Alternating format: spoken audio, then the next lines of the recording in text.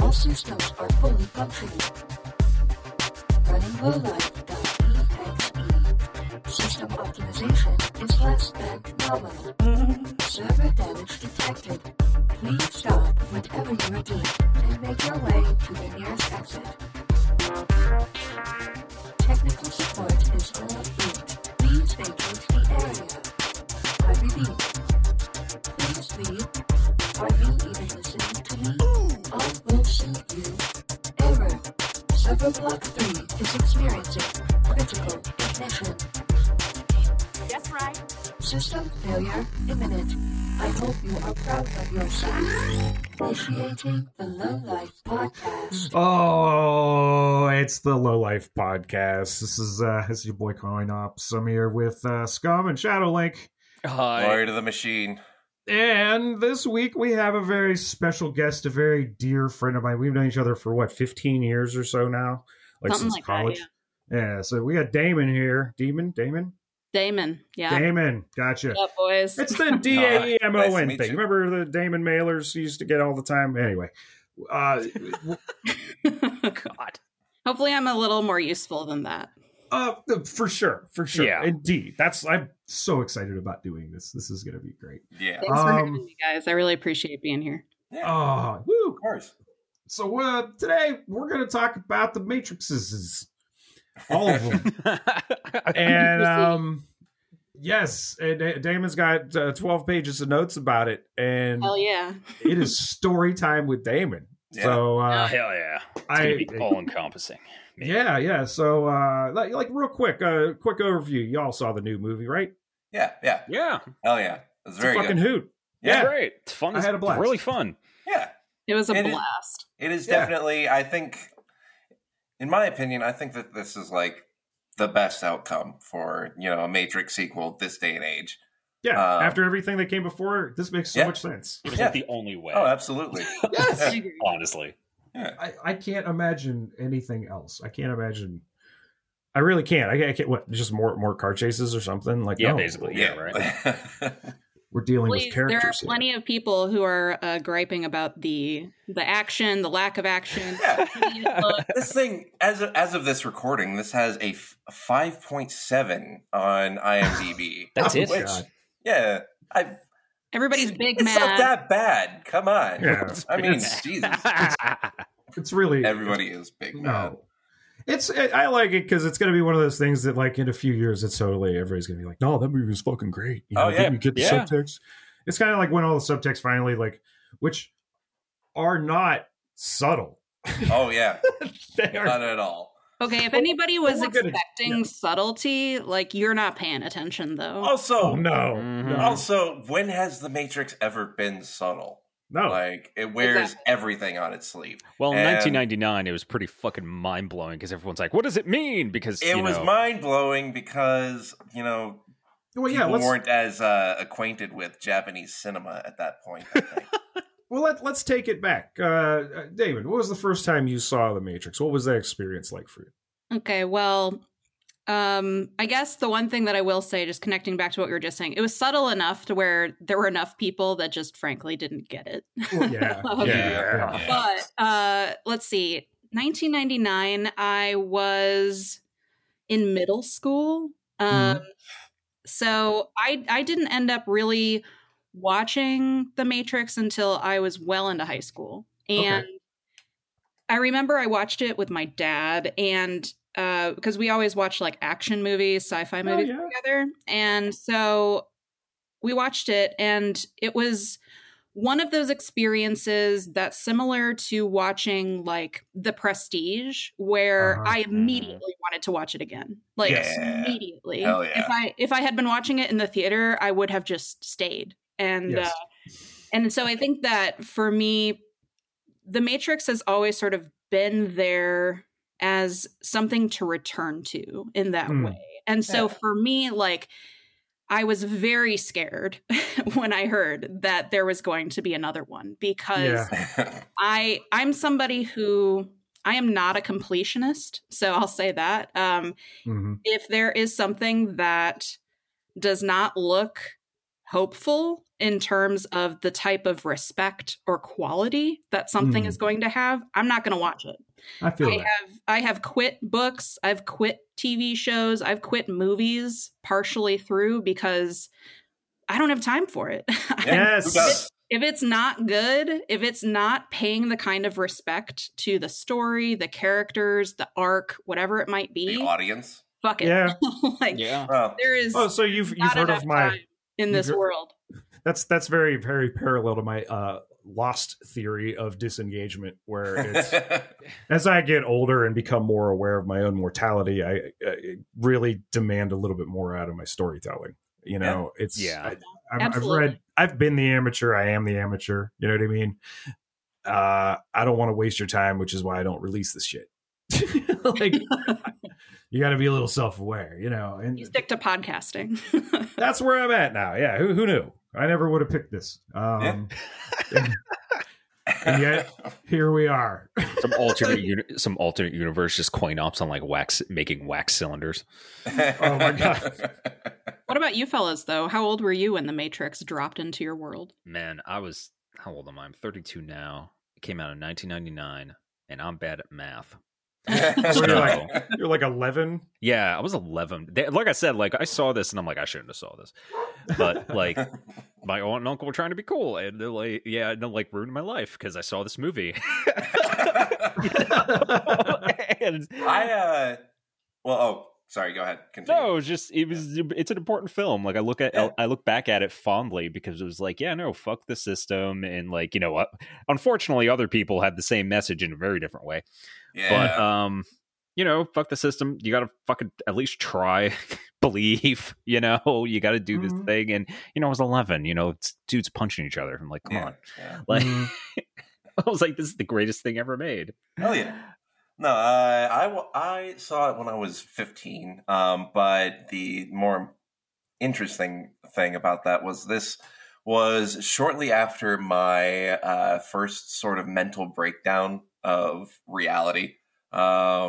So this was after the first time I questioned whether or not everything around us was real. And my mom was like, "Oh, I've got a movie for you." So Wow. no, it was great, actually. It was, I mean, well, it's kind of like a neurocartographer's whole exposure therapy thing. Yeah. No, I Expose can yourself see that. to the thing that kind of freaks you out. That's kind of the same thing with this movie. Like, it's like, how do you read my brain? How are you doing this? Am I in the Matrix? Is the Matrix my mind construct? Is that really what's happening right now? Hey, kid, I know you're having delusions right now, but here, I'm going to make it way worse. Let me give you a justification for them. You know? Stone cold. Yeah, no, like the I love bots in that movie really spoke to paranoid delusions that I have had in the past. The Like, agents. Yeah. Yeah. Yeah. Well, yeah, like what they did with the agents in this movie is that they could literally be anybody and be activated at any moment. Yeah, that's That's terrifying. We'll get into And that I'm like, paranoia, but like, Yeah. Oh yeah. but looking back at the other films, like the idea of the agent, right? Like there are people who will like there's normal people who unfortunately will like define their whole existence on it, which are obviously going to be cops, right? Yeah, like yeah. in military and whatnot. Then you have the agents, which are like supposed to be the G-men, but like in all honesty, they're not even human. Like they really are the Yeah. take on the Men in Black. Yeah. Oh, yeah. And Yeah. and Oh well, I got to tell you mine. yes, I was oh boy, 20 fucking 4 children, and I remember the trailers for this on TV, like the teasers. They were Yeah. real fast. They were Yeah. like 15, 30 seconds long, and they Oh were yeah, like, no, I've seen some of them. crazy They shit. What don't is the say- Matrix.com? And Yeah. Well, they did that viral marketing of the Yeah. website, right? Yeah. I mean, It was that iconic weaponized. website, which was brought Yeah. back for this Yes. promo, which I thought was Yeah. really interesting. But go on, Coin. But yeah, no, I remember it was like we went to the 10 o'clock show at the Regal Cinemas in Austintown, Ohio. My brother. Oh, and I. Regal Cinemas. Yes, and this was the newer one of the two. So we like drove out there because they had the new big curved screens and shit. You know, it Yeah. wasn't like IMAX, but it was just like slightly Yeah. curved kind of. And we each took 2 hits of acid. And Hell yeah. Oh my man. God. That's a good Hell yeah. time. You don't even know what a ride we went on, because like I was fucking with it right up until the bug crawled in his belly button, and I kind of Oh, grabbed my no. brother's arm, and I was like, that's the thing that got me right there. That's the thing that fucked me up, because like we tripped before, you know, like we were like, you know, we know when something's kind of getting a little like crazy. I'm like, this is the thing that's giving me anxiety, you know, like. After the movie was over, we walked out, we walked back to the car, we got in the car, we drove out to the country, out into, you know, like the nearby farms, and smoked a joint and just drove around for like 45 minutes. We didn't say a fucking word to each other. Nothing. We just had like a mix CD on or something. Some techno was playing. Cause like it was just, and like in that, and when we finally did go to like a Denny's or whatever after that, like it was like after we plateaued, right? So we're still tripping. We're just like, yeah, eggs sound like a great idea. Let's do that. And we sit down at this overbright diner, and we just like look at each other. I'm like, everything has changed. Like cinema has changed. Yeah. Like Yeah. nothing. Could not have predicted that. You know what I mean? And Yeah. then I went and saw the movie in theaters, and like when I went to like the dollar, you know, the cheap theater was like $2 a, you know, second run theater. I must have seen that thing in theaters like 20 times. Because I not even tripping. I just like went back and I was like, nah, this wasn't the drugs. This is fucking awesome. Like this is legit a good movie. Like holy fuck. Yeah. That was it was a hell of a thing. And then when, you know, the sequels were announced, like it was like the tide had turned against them. Because like they were coming too close together, and they were very talky. They're a lot more enjoyable to watch at home, I will say that. In a theater, like you had an expectation based on the first film, but the first film stands on its own. You literally like wouldn't need to go further than that if you didn't want to, and you would have had a perfect and like, you know, multifaceted, wonderful like action movie that dealt with like Eastern philosophy and all these other, you know, themes that we're going to talk about. Yeah. But like, then they did them. Yeah. And you have to deal with that. If you like The Matrix, you know, that's part of it. The Animatrix also was phenomenal. Yeah, like I fucking love it. That's an entire thing. I just watched it for the first time when I was doing my research for this podcast, and I was blown away. They're amazing. There are some that I like better than others, but sure. You know, I mean, for sure. Yeah, it's that early 2000s CG, like the Black Some of Lotus it, kind of animation, you know.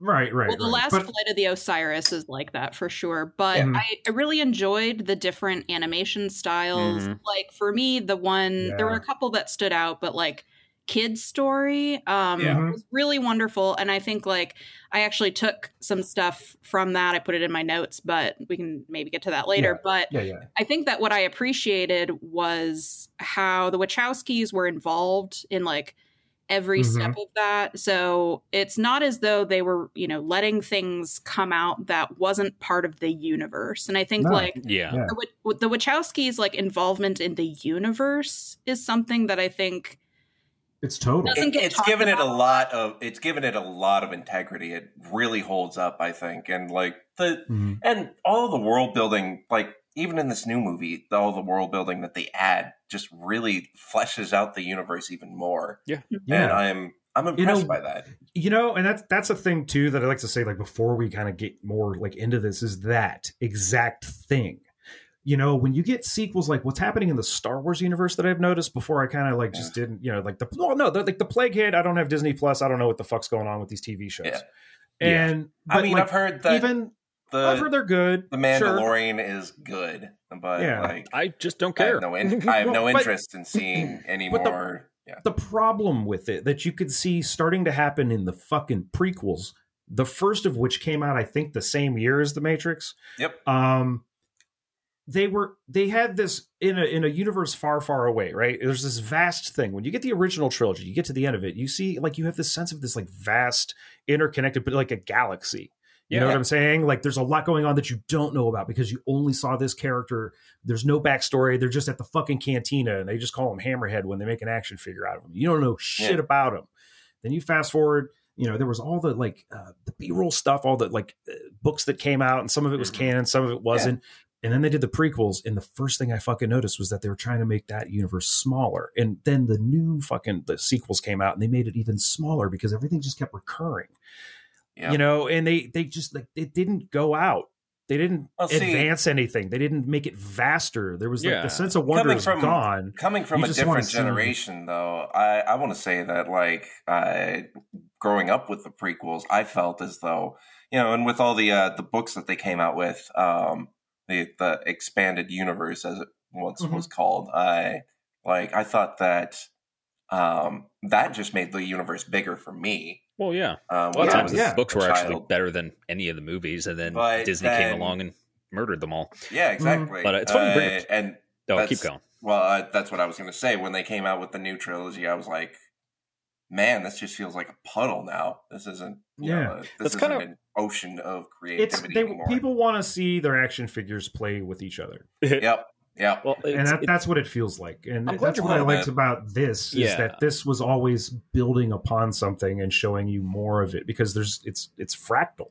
Yeah, well, I'm glad you brought up Star Wars because honestly, I was kind of afraid that when they announced that they were going to make this movie, I was kind of afraid for a little bit that it was going to have that kind of Star Warsy kind of like diminishing to it. There's man. Like I knew who was behind it, and I'm like that gave me comfort. But at the same time, it's like, well, we've seen this before, you know. Yes, right. And like soft reboots gone bad, that kind of thing.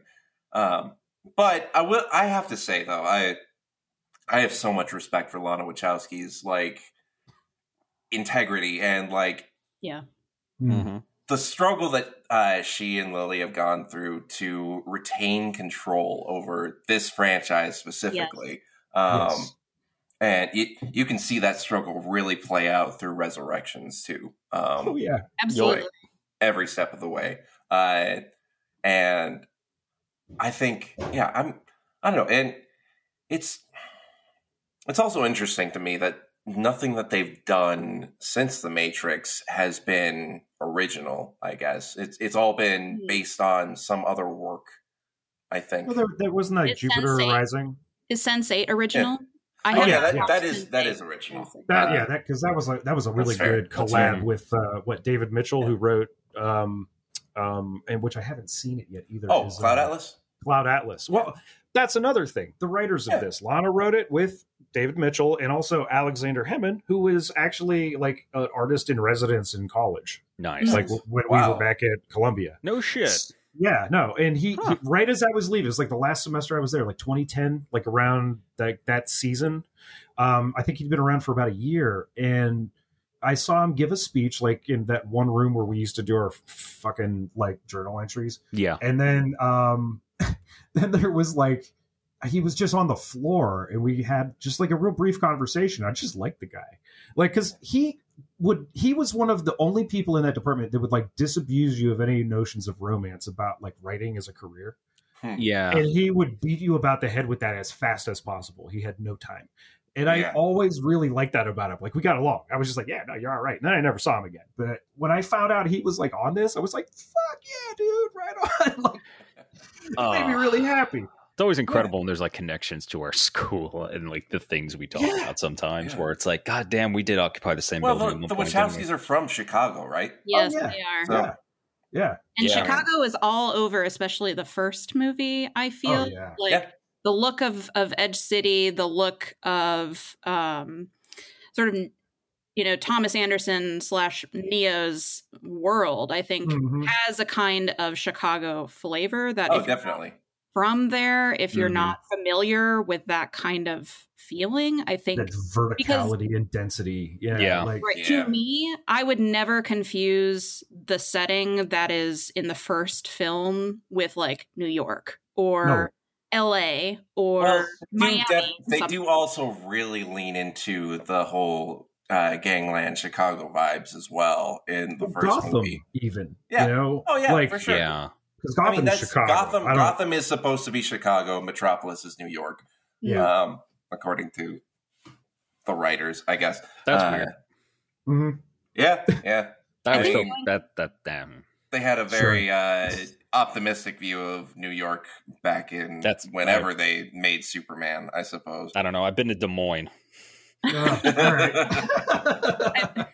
I think going back to integrity is one thing that I want to talk about with the storytelling, because one of the things that we were all talking about before recording was how I was watching this interview with Lana on the red carpet. It was an interview that she did with IGN that was posted on the 18th of December. And she's asked this question about, like, why now? Like, why return? And she said that Resurrections wasn't planned. I'm quoting her now. So she says, quote, "It wasn't planned. It was not orchestrated in any way. It was just something happened in my life and I needed to process some grief.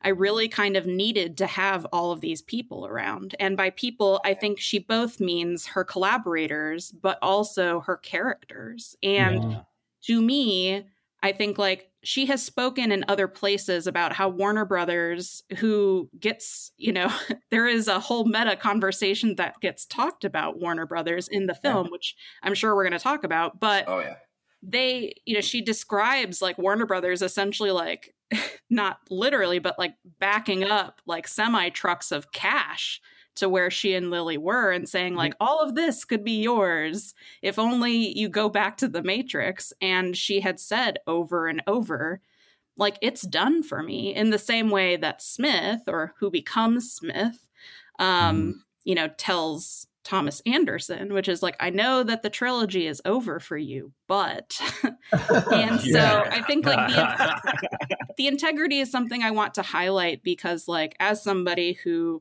right, the Matrix meant a lot to me, still means a lot to me.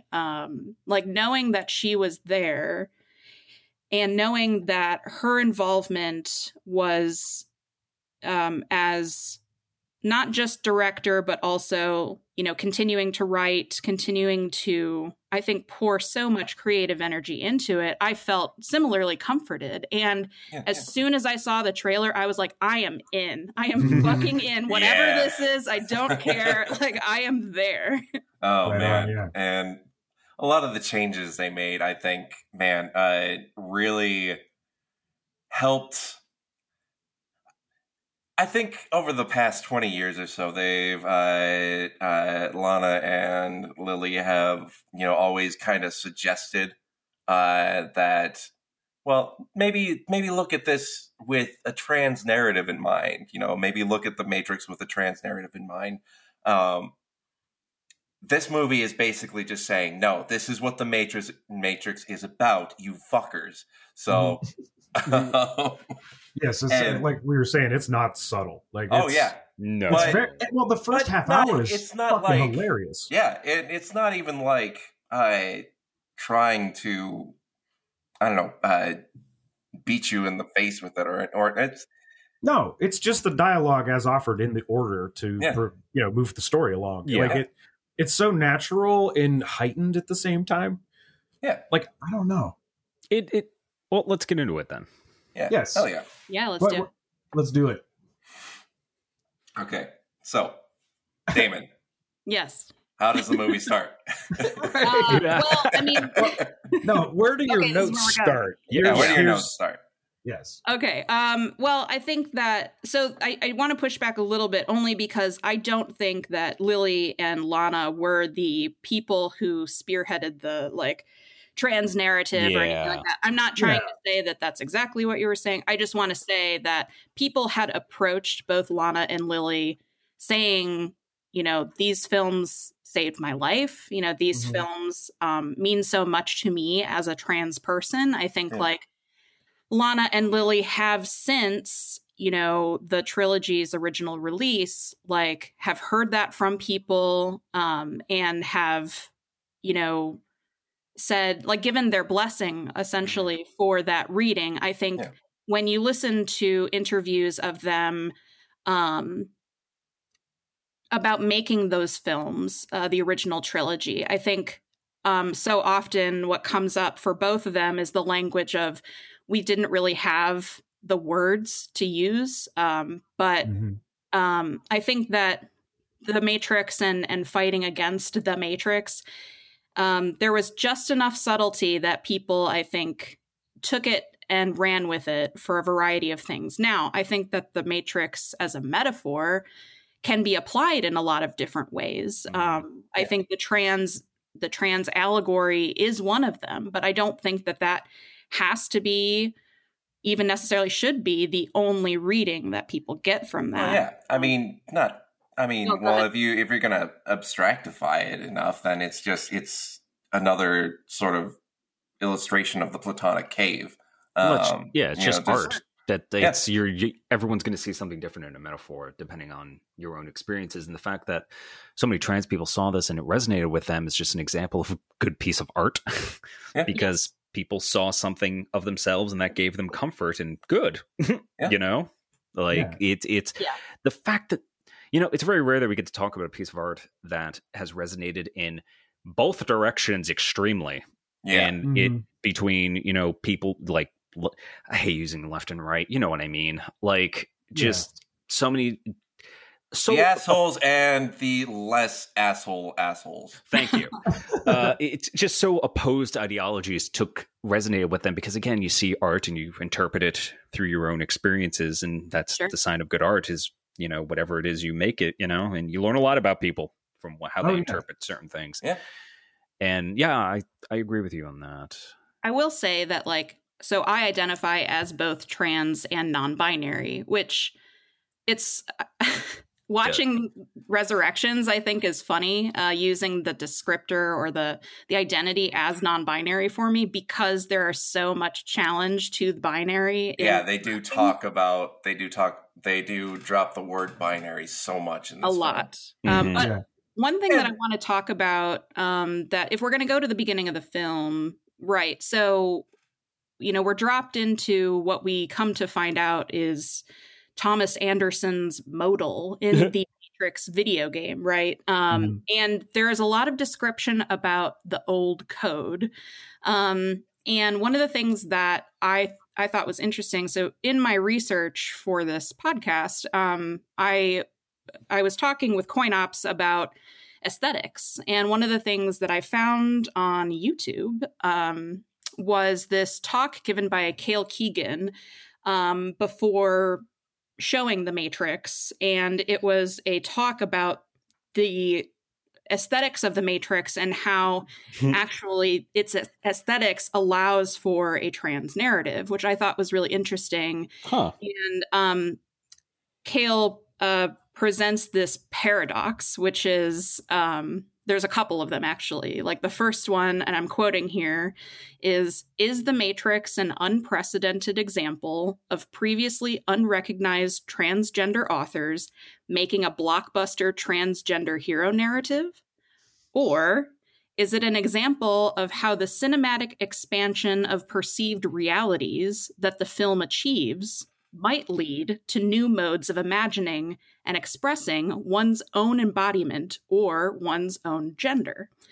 And specifically, Cale is talking about bullet time. And so furthering or commenting on those paradoxes, Cale Keegan says, did the Wachowskis make a secretly transgender film? Or did this film make available new sensations that have led to changes in how we understand the possibilities of the body and of gender?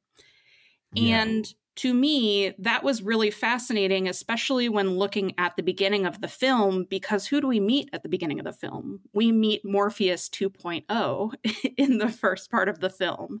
And what happens? I mean, because Bugs finds Morpheus 2.0, he's extracted from the Matrix and becomes embodied in the real world, which is something that was not possible in the first trilogy. And is something that I think, you know, I'm not saying that Lana is like tipped her hand to that or something like that, but I think that that's a pretty compelling argument that actually the aesthetics of the original Matrix trilogy, and particularly bullet time, which becomes so important, I think in this film, like nods to being able to show multiple embodiments and multiple temporalities that, you know, become real to people who may not have been awake to that. This is interesting because for that character, right, he starts out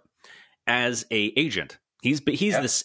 It's extra cerebral too because this is a simulation built in a simulation using the code of the simulation. And I wonder And- if that is a nod to other theories about the Matrix.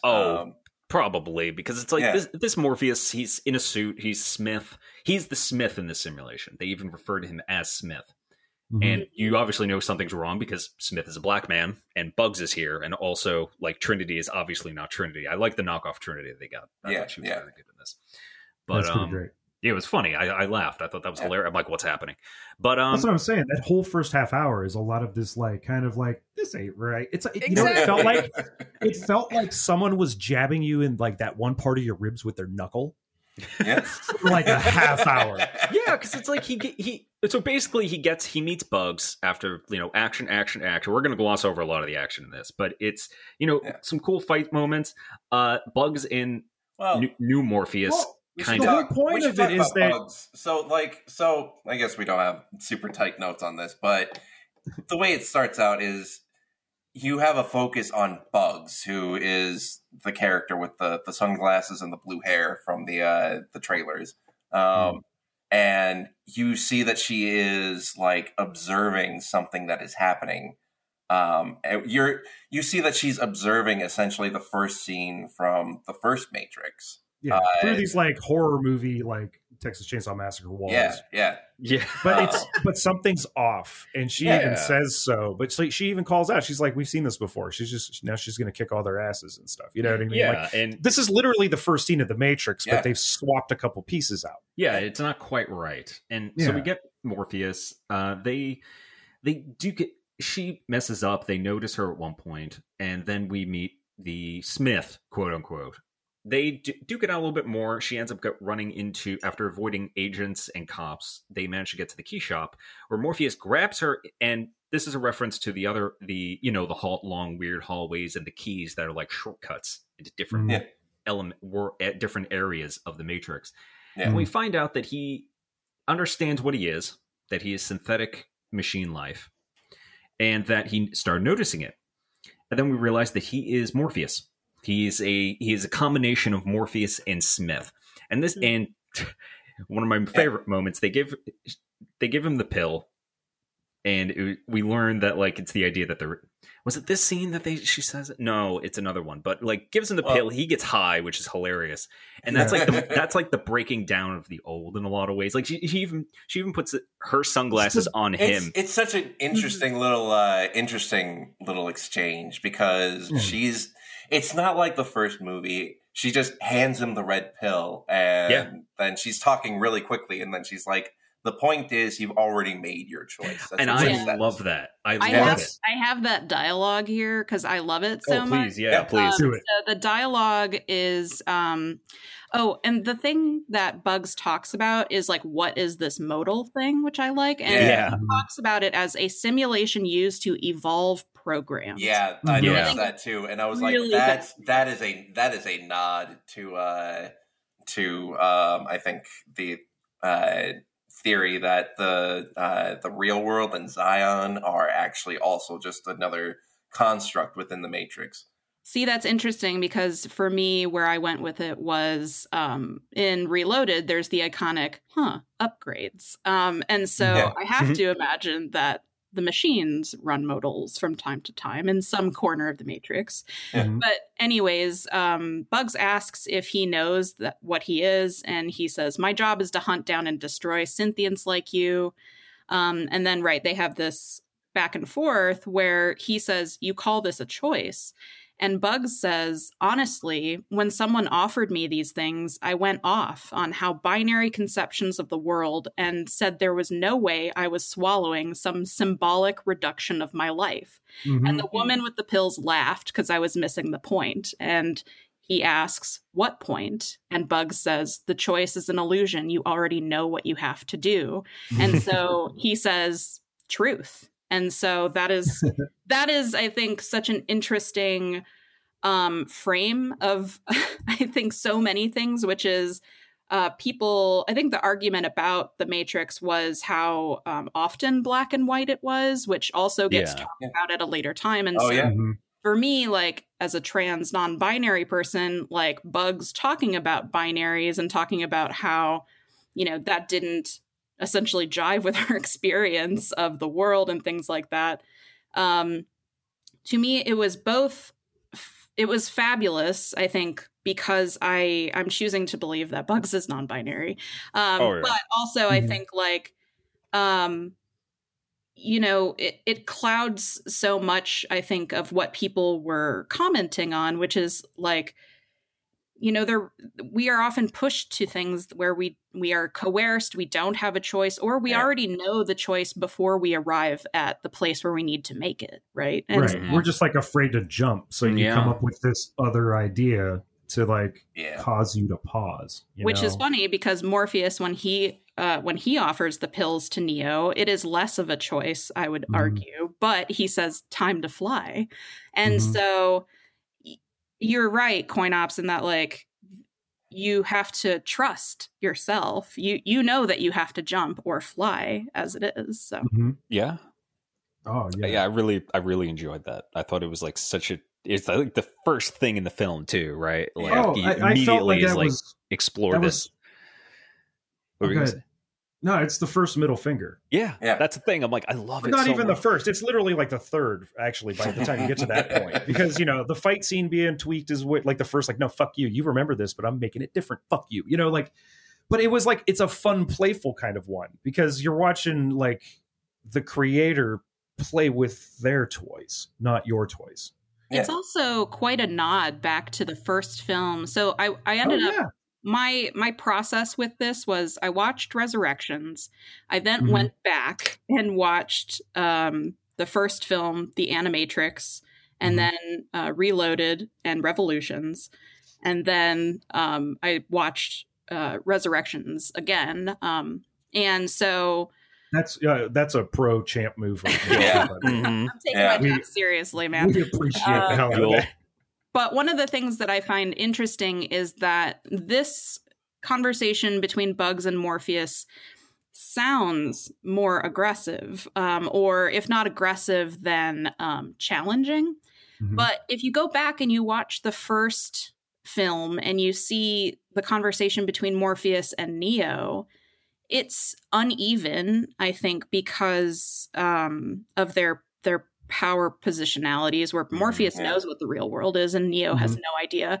And I wouldn't say that Morpheus 2.0 is in the same position as Neo, but it does have a similar dynamic because Morpheus, he has that iconic line of in the first film, nobody can hear what the Matrix is, they have to be shown. So really that choice that Neo has in the first isn't a choice either, really, if you think about it. Right. Yeah. I mean, otherwise you're just going to get whatever rewritten. We never really find out, like they never really catch him other than to melt his mouth, and then they put him back in his bed, and he's just like, well, they go into this. I think they go into this. They explore that a little bit better in this movie. The process behind, resetting a person. Yeah, they really do. I'm glad they actually showed that. Yeah, and it was. I really enjoyed that. But actually, I think that was a very coming back to what you said before, Damon. It's like now that Morpheus is basically high, we learn because apparently that's what taking the pill does to you. So he walks out. He's like, he comes out, and the other agents see him because they leave the pocket room dimension. And what does it say about his sunglasses? Oh, yeah, that's my favorite part. She puts her sunglasses on him.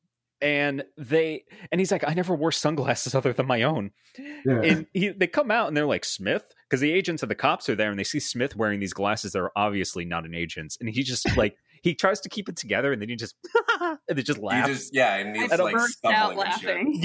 I loved it. He's just like, guys, I love it too because it's a laugh where it's like, I don't know what to tell you guys. Like, absolutely. Yeah. Oh. And what was that actor's name? He is so fucking good in this. He's so funny. Is it Yahya Abdul-Mateen II? Yes, or I think so. No, he's hilarious. He's fantastic. He was great. I can't reiterate how much I didn't expect this movie to be fucking hilarious. Yeah, it's funny. It's really funny. Can we talk about just for a second where Bugs is sliding down the Andersons sign? and Yep. it says, what, for those who love to eat shit. Yep. Oh, I I have another one for you. When Bugs is running across the rooftop, there's a sign that says "Sabor a mierda," which is taste of shit. That's the only time I paused the movie, and I was like, "Oh my god, I can't do this for." And you know what the I can't. explanation and the good explanation for that is? It's because it's a simulation, so we probably just name shit whatever. Yeah, Yeah. Like, they Yeah. I just mean, I have files that are exactly named those things. literally. whomst among us can honestly say. Yeah, he was Right. literally I'm not fucking throwing around. but it stones. makes I sense. love it. Yeah, And that's the thing you find out too, is that this modal was just like a thing he just like fucking threw together. That's what he explains to his, office which is mates and horrifying. stuff. It's horrifying. Right, That's right. that's the part where I'm like, ugh, because this amazing character who just has this transformation because now he wears fucking funky suits is Oh, that he was literally just, and he mentions it too. Trapped. We'll get to it, Yeah. where it's like he even like pokes at it a little bit, where it's like I was literally made in like a modal, like it's Right, literally yeah. just a shit simulation, and I'm like within the simulation, and I'm like, oh, I would not be okay with that, but no. he is. Well, he He's said he cool. wasn't. He No, was. he actually mentioned, he's like, it'll mess you up your head. He's like, Yeah, because he realized he's two diametrically opposed forces. He's literally Morpheus and Smith at the same time, but Yeah.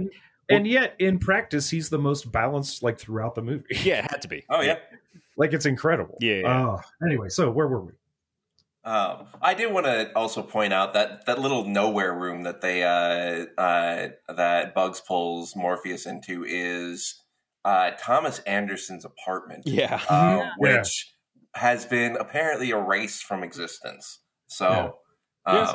It shrunk down because Yeah. it was like a studio apartment. Wasn't Yeah, Yes. it was depicted as much larger in the films, either through angle or in physicality, that it actually was a much bigger room. Because, like in this, it's just kind of something slapped together. It's much small. It's the It's camera half of an angles. A-frame rooftop. Yeah, the angles definitely portray it as much smaller in this, Yeah, and you know what? yeah. That's fine because it's significantly less important in this film.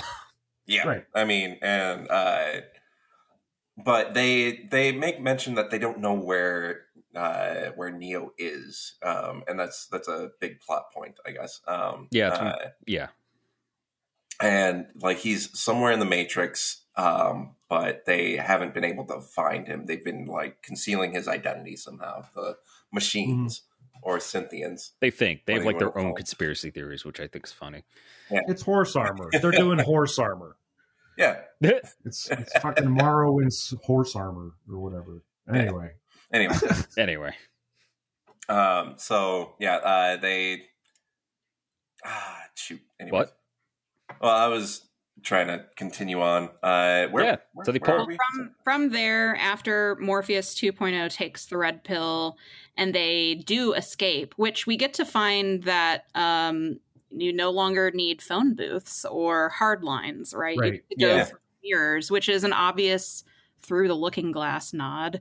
Like even more obvious. Like even more can we possibly can we just paint a sign on this that Yeah. says this is from Alice in Wonderland? Yeah. I mean that's I like it the too only because step after. it's obvious, right? Because this is obviously it like time is advanced. Also, all the humans characters in this are wearing like these weird Bluetooth things, and that's the phone. Yeah. And Mhm. like they cover it. Like it's not just like, oh yeah, we figured out we can just magically pull you out. Like no, technology is advanced. You can just wear a Bluetooth. Mhm. Like Yep, you don't yep. need phones now. Who the fuck Yeah. has hard lines? I think the analyst is really the only one who actually is depicted as having like a hardline phone. Mhm. Yeah. That's probably just because he's an asshole. But anyway, I also think that he is the only person who uses analog things. Like he writes with a pen and paper. Mhm. Like you don't see him with a phone. He Mhm. has this like very ornately decorated, Mhm. almost antiquated looking, but certainly from a 2020-ish kind of view of Mhm. this like antiquarian, yeah. very Bookshelves. sumptuous fabrics and very like throw pillows and antique couches and things like Yeah. that. And so Very luxurious looking. yes, Mhm. which is interesting when you find out what happens to the person who in the trilogy appreciated those things, which is the Merovingian. But before we get there, from Bugs and Morpheus 2.0 jumping out the window and therefore escaping the Matrix, Yeah. we come back to Thomas A. Anderson. But it is Thomas A. Anderson video game maker and celebrity game designer. Oh, Yep. I love Yeah. it. He looks so miserable. Oh, yeah, because I love it. So miserable. So miserable. Like he's running like Matrix code on his computer, which is immediate nod to like, Yeah. oh, okay, we know what's going on. But Right. it's he's got action Those figures. Action figures. Got action Yeah. figures. They managed to hunt down the old action figures. It's incredible. You know how much Yeah. that shit's worth now? That's immediate. Like, that's so bad because that was the first thing I thought. I'm like, you know how hard that stuff's to get? No, I want that. Lana brought them in. She just brought them in. Yeah, that's You know, what it is. that's all Yeah, I yeah, am. yeah. She got them. She got them all. She got them in Oh. boxes. She got a garage full. Yeah, I you- also what? Sorry, I also Right, want go to highlight that the video game company that Thomas Anderson helped create with Smith, we find out, is called Deus Machina, Yep. Yep. and his next project after The Matrix is called Binary. Yep. And, Yep. Yeah, I noticed, Mhm. and this is where I started noticing like the blue and orange coloring throughout the entire Mhm. movie. I was like, it's just right there, plain as day. Yep. Blue, it's either blue and orange or teal and orange. It's similar color schemes. Yeah, It's because it's that- like while he's It's in that 90s Yeah. Michael Bay look. kind Well, of yeah. Well, it's not like- even 90s. It's like that's. Well, to this I day, feel like that's I a past 20 years kind of thing. For sure. everything looks You know, very ever since now. digital film Mhm. started getting picked up. So Mm. It's like almost Uh, everything while he's in this state of not knowing who he is kind of a sick joke, and that's because the analyst is an asshole. yeah, Mhm. So it's like, of course, it's named this. Like but it's You only ever see him exercising on a fucking treadmill. yep. mhm. You know, like his It's good whole shit. routine is so circular and so pointless. Yeah. Like, and it's comforting. Yeah. Because there's a rhythm to it and there's characters involved and like this is his team and all this other shit. You know, It's like, really good metaphors. Like again, it's Yeah. like it's not just metaphors for metaphor's sake, because again, like there's legitimately good explanations as to why these things have changed or advanced or are depicted the way they are. Yeah. You know, like within the context of the story. You know, and Well, how I really would like you that. capture an enemy? Yeah, How would you capture an enemy? Would you be like torturing them, or would you make them so comfortable that they could never see outside of that comfort? You know, Well, like it's Bugs talks about that though. Hunter. Yeah, Trying to find. So when she is talking with Neo, once Neo is in the real world, Mhm. part of what she talks about is her quote. I'm just going to say it because Yeah, sure. since we're Please. flopping Yeah. back and forth, but she says, if we don't know what's real, we can't resist. They Mhm. took your story, something that meant so much to people like me, and turned it into something trivial. That's what the Matrix does. It weaponizes every idea, every dream, everything that's important to us. Where better to bury the truth than inside something as ordinary as a video game? High Mhm. network. Yeah. All anxieties tranquilized. Yep. Yep, that's Man. All what it is. boredoms amused. I mean, it's right there, Yeah. and it's throughout the movie too. Like, what's his face? The analyst gets into it. Yeah, He says the exact same shit at the end. You know, Yeah. and it's Yeah. not to jump to the end or spoil any of that. But anyway, Yeah. chronologically, where are we? Well, we had just gotten to him miserable. Right. I think that it was important that you said treadmill as well, because when Bugs is talking about when they get to the point where Neo and Morpheus 2.0 and Bugs are all together, and he is presented with, okay, are you going to get out or are you going to stay here? You Mhm. know, she says treadmill. She doesn't say hamster wheel or anything Mhm. like that. I mean, those metaphors are not metaphors. Oh, yeah. Yeah. 1-to-1, we can draw a straight fucking line between what we're Uh-huh. Yep. and so, you know, from there, we go from Thomas Anderson looking at the code on his screen to the entrance of Jude, who we end up finding out is a handler program. Mhm. This fucking And- guy. This And I guy, don't like this him. is yeah. Yeah. This guy is doing his best Chris Farley impression. I was gonna Yeah. say, he's like every side character you like who's in the story, but you fucking hate him. Yeah. He's Like- killing it. He's Yeah. a good He's actor. great. Yeah. Oh man. I have to But- tell you that when he said like WTF or like Yeah. or MILF or anything like that, I Yeah. just cringe Clench up. so Yeah. hard. Yeah, I mean, I that's- think because it's like the, you know, what I remember about The Matrix, I think all of Uh-huh. it do, is like the elegance of very simplistic dialogue. I think the like elevation of the philosophy, of course, and then like to hear like WTF or cool or things like Yeah. that. Like, Well, he's the Oh, yeah. fanboy. He's the fanboy.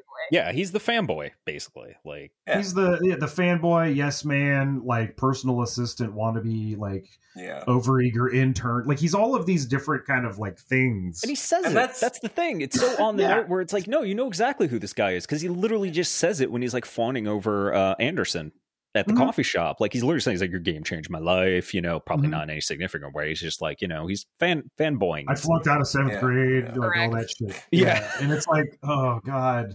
The only time Like- I ever liked him was when Tiffany walks in and Right? and he glares at Chad. Yeah. Yeah. Chad sucks, man. Chad is so perfectly like on the nose named. It's one of Yeah. those things where like Yeah. that would be cheesy in any other movie. This film is doing this shit intentionally. Yeah. It's They literally weaponizing.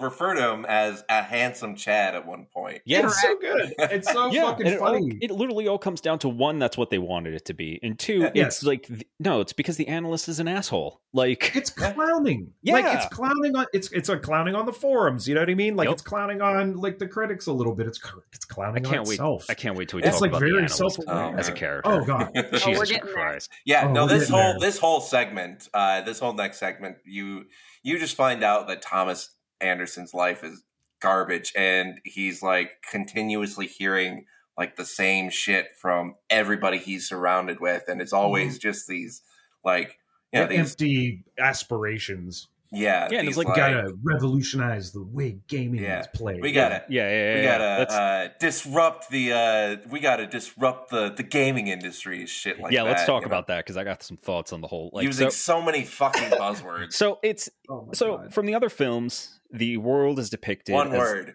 bullet time. God damn That's So- 2 words. So the world in the previous films is depicted as this green cubicle-esque kind of early corporate technology nightmare, right? And Mhm. Yeah. obviously this world's advanced to the point where this is your nightmare now, because honestly doing like a circle trying to do like a thought circle with a bunch of these assholes would be my nightmare. It like Yeah. Oh, and it's super colorful. it's super colorful, it's hip, it's very hipstery, super colorful in- in like the very blue and orange. Yes. way. Well, But it's an Instagram filter. Oh god, 100%. yeah. Yeah. And Yeah. it's business. it's so crisp and so high def compared Yes. to the old movies, which Mhm. Yeah. because they do flashbacks, like they do intersplicing like scenes from Yeah. the old movies. Mhm. Mhm. That contrast actually really fucking works. It's like It a does. thing I It didn't really think I does. was gonna like. It's But smart. It really It's works really here, smart. and it's very funny. Yeah. Like the way they Yeah. use it a lot of the time. It's very smart. It's It's, a like, less oh. gritty world, and because the world kind of like you said, David, it's like an Instagram filter, right? Like, and that even Mm-hmm. comes down to like even people's fucking interactions with each other, where it's like Yeah. Yeah. it's a different type of hell. Like Oh my god! you're just like it's the open office plan. You know, or I'm like, Yeah. no, give me the cubicle, please. I don't want to see these assholes while I'm working. You know, I'm surprised they didn't have a ball pit. You know, like I mean, I'm sure they did. Like, and that's what it's. And then we meet Smith, who is the boss basically of this Yes. company, where you learn he's like and they don't hide it No. He's for a a s- second. no, he's the a moment you walk sockless. in. He's got no socks. All right? no, he Yeah. has no socks. He's wearing loafers. He's very much honestly. They picked Well, the best. they flash to Smith's little speech from the Yeah. meeting about human beings being a virus. Yeah, and that I gives think. Anderson kind of like flashbacks. That's why, like he's Yeah. thinking So- about something about how all these people, there are billions of people unaware or something. Living out like their that. Yeah. lives. living yeah. out Right, their yeah. lives. The very first line that he has, his back Yeah. is to Thomas Anderson. Yeah. And it's funny because Hugo Weaving's face is like 15 feet away from him in that bronze Yeah. cast. Yeah. yeah, Amazing. Yep. it's so good. But I think him being Thomas Anderson's business partner / boss, Uh-huh.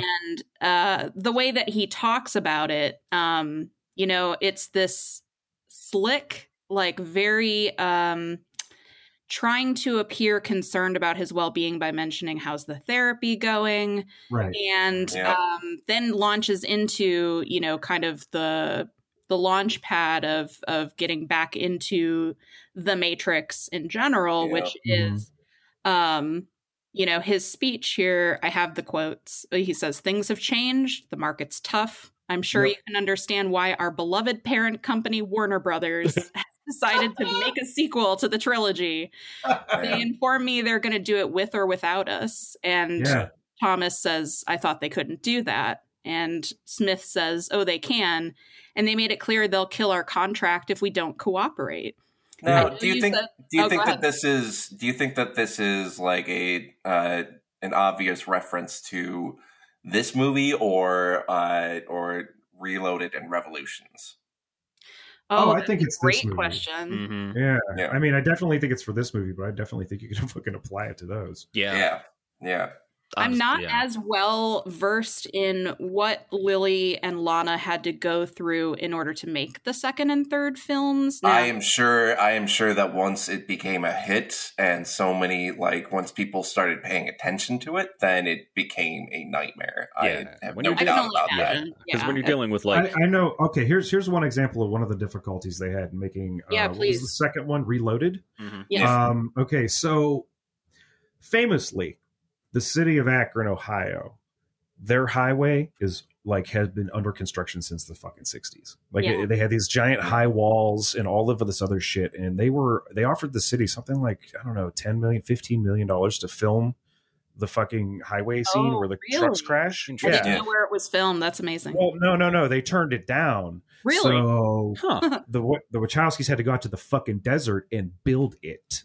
Oh, shit. And that was a temporary where that was. Stage. They just went out to like Arizona or New Mexico or something like that, and they constructed this like quarter mile of fucking road or something, or like a half mile of road with the overpasses and everything just for this section. They got cranes to put the cars on where they need them and everything else. It was like, because you already can't get through parts of Akron like in this era, you know, in the early 2000s and stuff. It's still under construction. Like, it's a nightmare to go there.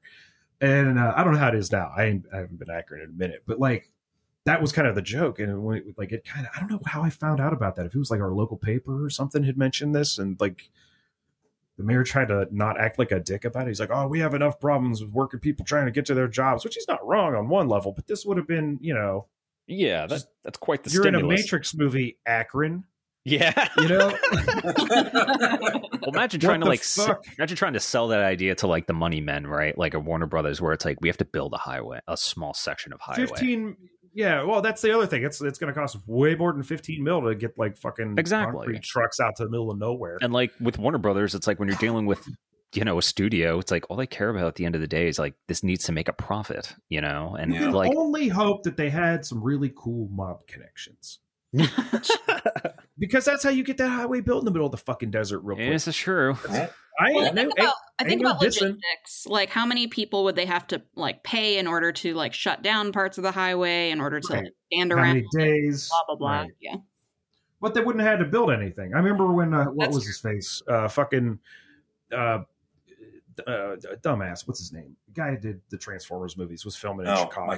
Michael Bay. Bay was filming in Chicago. And one time I was walking out like across the river from like where school was and stuff. I just went for a walk. And I come upon this one alley, not an alley, like one of the streets was blocked off and stuff like that. And they got like dudes standing there, but you can kind of see around the corner. And this guy was wheeling a car wreck, like on caster wheels, like to position. And the prop, when he hit the release of the thing would come down, looked like it was coming out of the fucking concrete. Like, it was incredible. But these things they're just like, you pick them up, you wheel them around and stuff like that. And that's kind of like what would have happened here. They did most of that shit CGI. You know what I mean? You just, you detour for 4 days. You know what I mean? And you're good. God, we had a detour on, what's that street that goes over into like Hammond, Indiana? Klein? Because they were doing one of the Transformers movies there. And one of the stunts went wrong, and they had like just regular people driving by, and a bolt went and hit a girl in the head. Oh, Jesus. No. That's horrible. Yeah, no, he's a little reckless. Yeah. He's a little reckless. Right, but anyway, I'm sorry. That's what I'm saying though, they could have been inaccurate. Yeah. Um. Hey, I hate to say this, but I got to go to the bathroom. I'll be back. Oh well, just hit Oh. pause. We'll keep going. Keep going. Yep. So, oh Yeah. my god, my tangent sucked like this week. I'm not lying. I literally went yard there because I knew one little stupid thing about acting. No, in that's Matrix. okay. That may or may not Anyway. even be true, but I do remember that story being pretty vivid. Yeah, yeah. Anyway, yes. But anyways, yeah. So we have this whole sequence right here where Thomas Anderson is going throughout his daily life and being miserable because he's surrounded by jackasses, basically, and people taking something that is very personal to him, this game, which is his story essentially, and kind of, well, like you said, like you said, Damon, trivializing it essentially, turning it into a piece of entertainment. And I'm trying to remember. I think the whole sequence ends at the coffee shop, doesn't it? No, so it goes the coffee shop, then it goes into the meeting with Smith, and then that gets he ends up being triggered and ends up in the analyst's office. And what gets him out of it is the cat named Deja Vu. The cat's bell around its neck starts ringing, which brings him to being on the couch in the analyst's house, and he's very anxious. And the conversation that gets faded out after Smith's mouth starts to erase.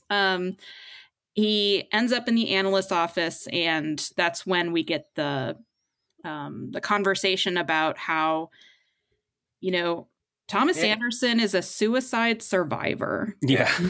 Yeah. I think we should also mention, so yeah, in this, we mentioned Tiffany before, Tiffany and her beautiful husband, Chad, and children. Tiffany is actually Trinity. Mm-hmm. Yes. We also get the first hints that both of them don't look like what we're seeing to everybody else. Yes. Right. And it's very there are reflections very and quick. stuff that you catch. They don't linger very much until later, like one time. But that I loved that. I like that. Yeah, I did also really like that. Because the first time, you watch it straight through the first time and you're not pausing anything. It was just kind of like, did I? It's fucking with you. Yeah. It's almost like that, single frame of porn in like a movie. Or like the splicing it in. The single frame Tyler Durden's. Yeah. You know what I mean? He was like, wait, does he have a beard there? It's cool, but like it really gets it across. I really like that. Is like, look, wow. Keanu Reeves looks like John Wick in this movie. Yes. Can I just say that? Let me just get that the fuck out of Yes. Oh yeah, I mean that's kind of his whole thing, his whole shtick though nowadays. Is I think that he just likes how his hair frames his face and how the beard how he doesn't have to put on those little fake facial prostheses, so it's easier the beard. How about Carrie-Anne Moss looks amazing. She really does. She looks really does. I mean, she looks like she hasn't aged at all. It's incredible. Yeah, I think she looks like she's aged a little bit. I mean, these are people in their 50s. You know what I mean? Yeah. This is what I'm talking about. She looks great. And also, we've all been living through a pandemic, so lots of and just the worst presidential term ever. Well, everyone looks great in this film. Let's just get that out of the way. Everybody. So, yes, the guy playing Smith, he's impossible. The guy playing Smith. Oh man, I love that. It's hilarious. It's perfect. The eyes are a little too piercing. That thing he said when he says "even more perfect." Yeah, he's like, "You're balding." Hilarious. He's hilarious. And my god. Let's just say, so the Matrix has been able to hide Neo and Trinity because they have altered their DSI, their digital self-image, or residual self-image. And so Neo, when we talk about him being a suicide survivor, which it ends up not being quite accurate, but when that portion of the story flashes back, we see when he's about to walk off the top of this building. I mean, he looks like Bezos. He's bald. Yep. He has the same kind of look on his face. But Trinity, Tiffany looks like she has long hair. It's blonde, which I think is really interesting. And I mean, she looks, so Trinity's digital self-image or residual self-image is completely different. Whereas like Neo just looks like a sad old man. I think. Yeah, no, well, They're fucking with him. Like, that's the thing. It's like it's just his sick way of getting amusement out of fucking with their lives. Like, and that's what it is. And we should talk about the analyst for a second here. So Yeah, the let's analyst, Oh, God. analyst is played by Neil Patrick Harris, and he is phenomenal in this. He wanted role, to be I in think. this movie so bad. Yeah, no, Clearly. clear. Playing this evil Clearly. dude, just the way I imagine Hugo Weaving God. from Relish playing Smith. Yup. Absolutely. He is eating scenery every fucking second. Yup. Yeah. Even his like the smallest gesture and stuff like that. He wants this role so bad. Right. It's Yup. And I love he's it. Just, I love oh, it. Man. Yeah, it's great. His- a riot. 1,000% every frame he is on camera. He's so good. Oh, He's Like, such a great villain. used to think that maybe Neil Patrick Harris isn't as great of an actor as everybody thinks he is. But Oh, no. like, I'm turning back around on that. I'm like, Dude. No, I love him, but I'm like, when I first He heard was that he was great going to in be this in a role. Matrix movie, I'm like, what the fuck is Neil Patrick Harris going to do in the Matrix? And then I find out, I'm like, oh. he he doesn't do any kung fu, unfortunately. he earns But, he earns so much goodwill for me in Yeah. Harold and Kumar. yeah. That like he's been riding the Harold and Kumar wave for me for years. Fucking great, and, man. Like he could do whatever the fuck he wants. Yeah, basically. This Yeah. is live your life, bud. You know, but thank you for your performance in this Yeah. particular Yes. film because it's a fucking hoot. So you are a riot in this, you know. So Yeah. the analyst is his therapist. He Yeah, is. and he has a very, very like his glasses have very bright blue frames. Yeah. I love that. Like the alternate reality Sally Jesse Raphael. Yeah. Yes. Wow, yeah. What a callback. Wow, that's a pull, huh? Which is funny because he just throws them away like, this is done. I don't have to wear these anymore. Which is Yeah. Yeah. funny later Oh. on. But like, so he's the analyst is kind of the new architect, basically. Yeah. We learn that the analyst is the original architect got purged. And so Mhm. he got not elected, but I guess he proven himself that unlike the architect who, and could explain why the previous Matrix was so bland, is the architect didn't really have any interest in us at all, like how we Yeah. worked, who we Yeah. were. Mhm. Like it was just like, I'm going to make a containment facility and that's about it. The analyst, which is worse, is he is interested in how our minds work and what you Yeah. can do and like how you Yeah. could fuck with us basically. And that's He kind of is the guy who was asking you to do the 10-year challenge on Facebook. He's for fucking facial recognition. oh updates. yeah. Yeah, he is the troll. this guy. He's fucking He's with the guy.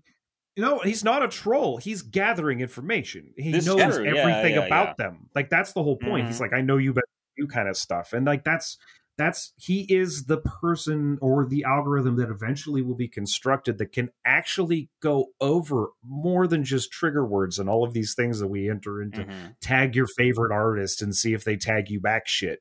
You know, like this is the guy. This is what he'll do to you. Yeah. You know what I mean? I'm gonna Like stand this though is about that his he MO. was a troll because he's the one who decided to name him Chad and to name her Tiffany, which he even admits was a joke. These are not mutually exclusive things. Yeah. Yeah. You know, he Mhm. can be both, but like God, I mean, imagine a troll with access to this information. because Yeah. Here you this go. guy is really fucking tricky too. Like he Yeah. is Oh, yeah. clever as hell. Oh Yeah. yeah. I like He's him as a great villain. He was a good villain, Yeah. like much better than others. And the interesting thing here is that the architect was never a villain. No. Mhm. Yeah. Architect was a person who held information, but because he doesn't care about humanity, Mhm. or is at least not interested in them in the way that the analyst is, he's not a villain. He is He's a somebody disinterested god. correct. Yes. And Yeah. he is arguably the oldest program, right? Mhm. Aside from the Oracle. And so for him to be purged and for somebody to arise in power, which the Oracle foretells, we hear Yeah. secondhand, like the analyst was there when Neo died with Mhm. the Deus Ex Machina in the Machine City. So he witnessed what Neo did and then decided, I guess, for his own perverse glee to pay back everything that Neo did to the machines Mhm. by putting him in this very tailor-made treadmill program, essentially, that Mhm. it was just like, fuck you every single day, every single minute. Oh my god! Yeah, Do you know well, what this is? yeah, No, do you well- know what this fucking is? Do What? you know what this is? I want to ask this question to Lana specifically. Is this a riff on "I Have No Mouth and I Must Scream"? Ooh. Mm. Maybe. Because it's that circular hell. Like Yeah. it's you can't die there. Am will bring you back. You know, like Yeah. it's oh fuck. Which is interesting too, because this is specifically Neo's hell, but also like everyone, there are other people in the Matrix. Not a lot of them, but Yeah. because other movies. But Well, it begs the question: why is Tiffany there? You know, Well, he like explains 'cause there that aren't is- many Oh, yeah. other people We'll get there. who we'll get there, but there's Yeah. like We don't who know else do how they many interact with? people are in the Matrix anymore. Yeah. We yeah, don't not a know. lot. Like I Well, imagine. Well, they go through the backstory, but the I think, fetus farms. Yeah, there's we not. still, we still see that, but we don't know, because part of this is that when Neo gets out and he's in the real world, people say machine cities plural, but Yeah. in the original trilogy, Neo talks about the machine city singular. Right. So we don't. Well, this know how is many this people is 60 years later. You Correct. find out. Yeah. So who And these knows are what- who knows self-repairing, what happened. self-replicating, self-improving machines. Yes. I don't know. So Maybe they're going they're- to spread a hell of a lot faster. Maybe than they're we are. machine cities with cool machines. We learn. Like I don't know. Well, like, they did have they had a war. We'll get to they that. did. Right, we Which will. was one of my favorite parts, actually, learning about Yeah. that. Like, yeah. of course no, that it was- happened. Oh man. Anyways. Okay. So where are we exactly? We are. We're talking about the analyst. Yes. Yes. Yeah. Like, oh man, he is devious because he seems to represent the way that Hollywood essentially twists the original meanings of things, and the sort of argument against, I don't want to say political correctness, but like political overcorrectness. He's a propagandist. Yeah. Exactly. I mean, I don't think he at the really end of the cares. day- Like Yeah. about. No. Oh, go ahead. Sorry, guys. No, go ahead. I think that he is. So he's an abusive force, no doubt. Yes. But Yes. he also uses the language that people use in order to heal, to get well, to empower themselves. I think specifically with the therapy language, like he Mhm. is a person who is using those things in order to prescribe Neo blue pills, literally. Right. Yeah. Yeah. Yeah. And so, which leads into, that's where this scene ends. It's Neo is talking to the analyst. The analyst says, do you need a refill of your prescription? And Neo, or Thomas Anderson at this moment, says yes. And then it kicks into the montage with It's so the good. fucking amazing Jefferson Airplane remake of Most White unex- Rabbit. The almost Yeah. unexpected thing I thought I would see in the Matrix movie. Like everything else was like, all right, but then it had like a montage in it. I'm like, what? Yeah. Like, Oh, and it was and awesome too. That was Just the a thing. It's I montage loved of it. misery. Yeah, and it's the way that they like The make treadmill, everything man. stack, and well, yeah, it's Right. it's the repetition. It's that Mm-hmm. it's the mundanity of everyday reality, sort of There's kind of like those- piling up and making you wonder. Yeah, are you Almost- in a simulation? Because Also, before, Well, there's every those- day is exactly Yeah. the same. before There I are those tasty edits where like it's Yes. the same Yeah. line, but they cut to different days, and it's Yeah. the same guy in like similar positions. Oh God, throughout. yeah, Yeah. that guy. Ugh. Loved it. Loved it. Before I forget, too, was going back to like the analyst thing. I never got the sense too, and this was really clever, that it was like trying to like knock like psychological therapy or anything like that. It was knocking like the term like toxic positivity.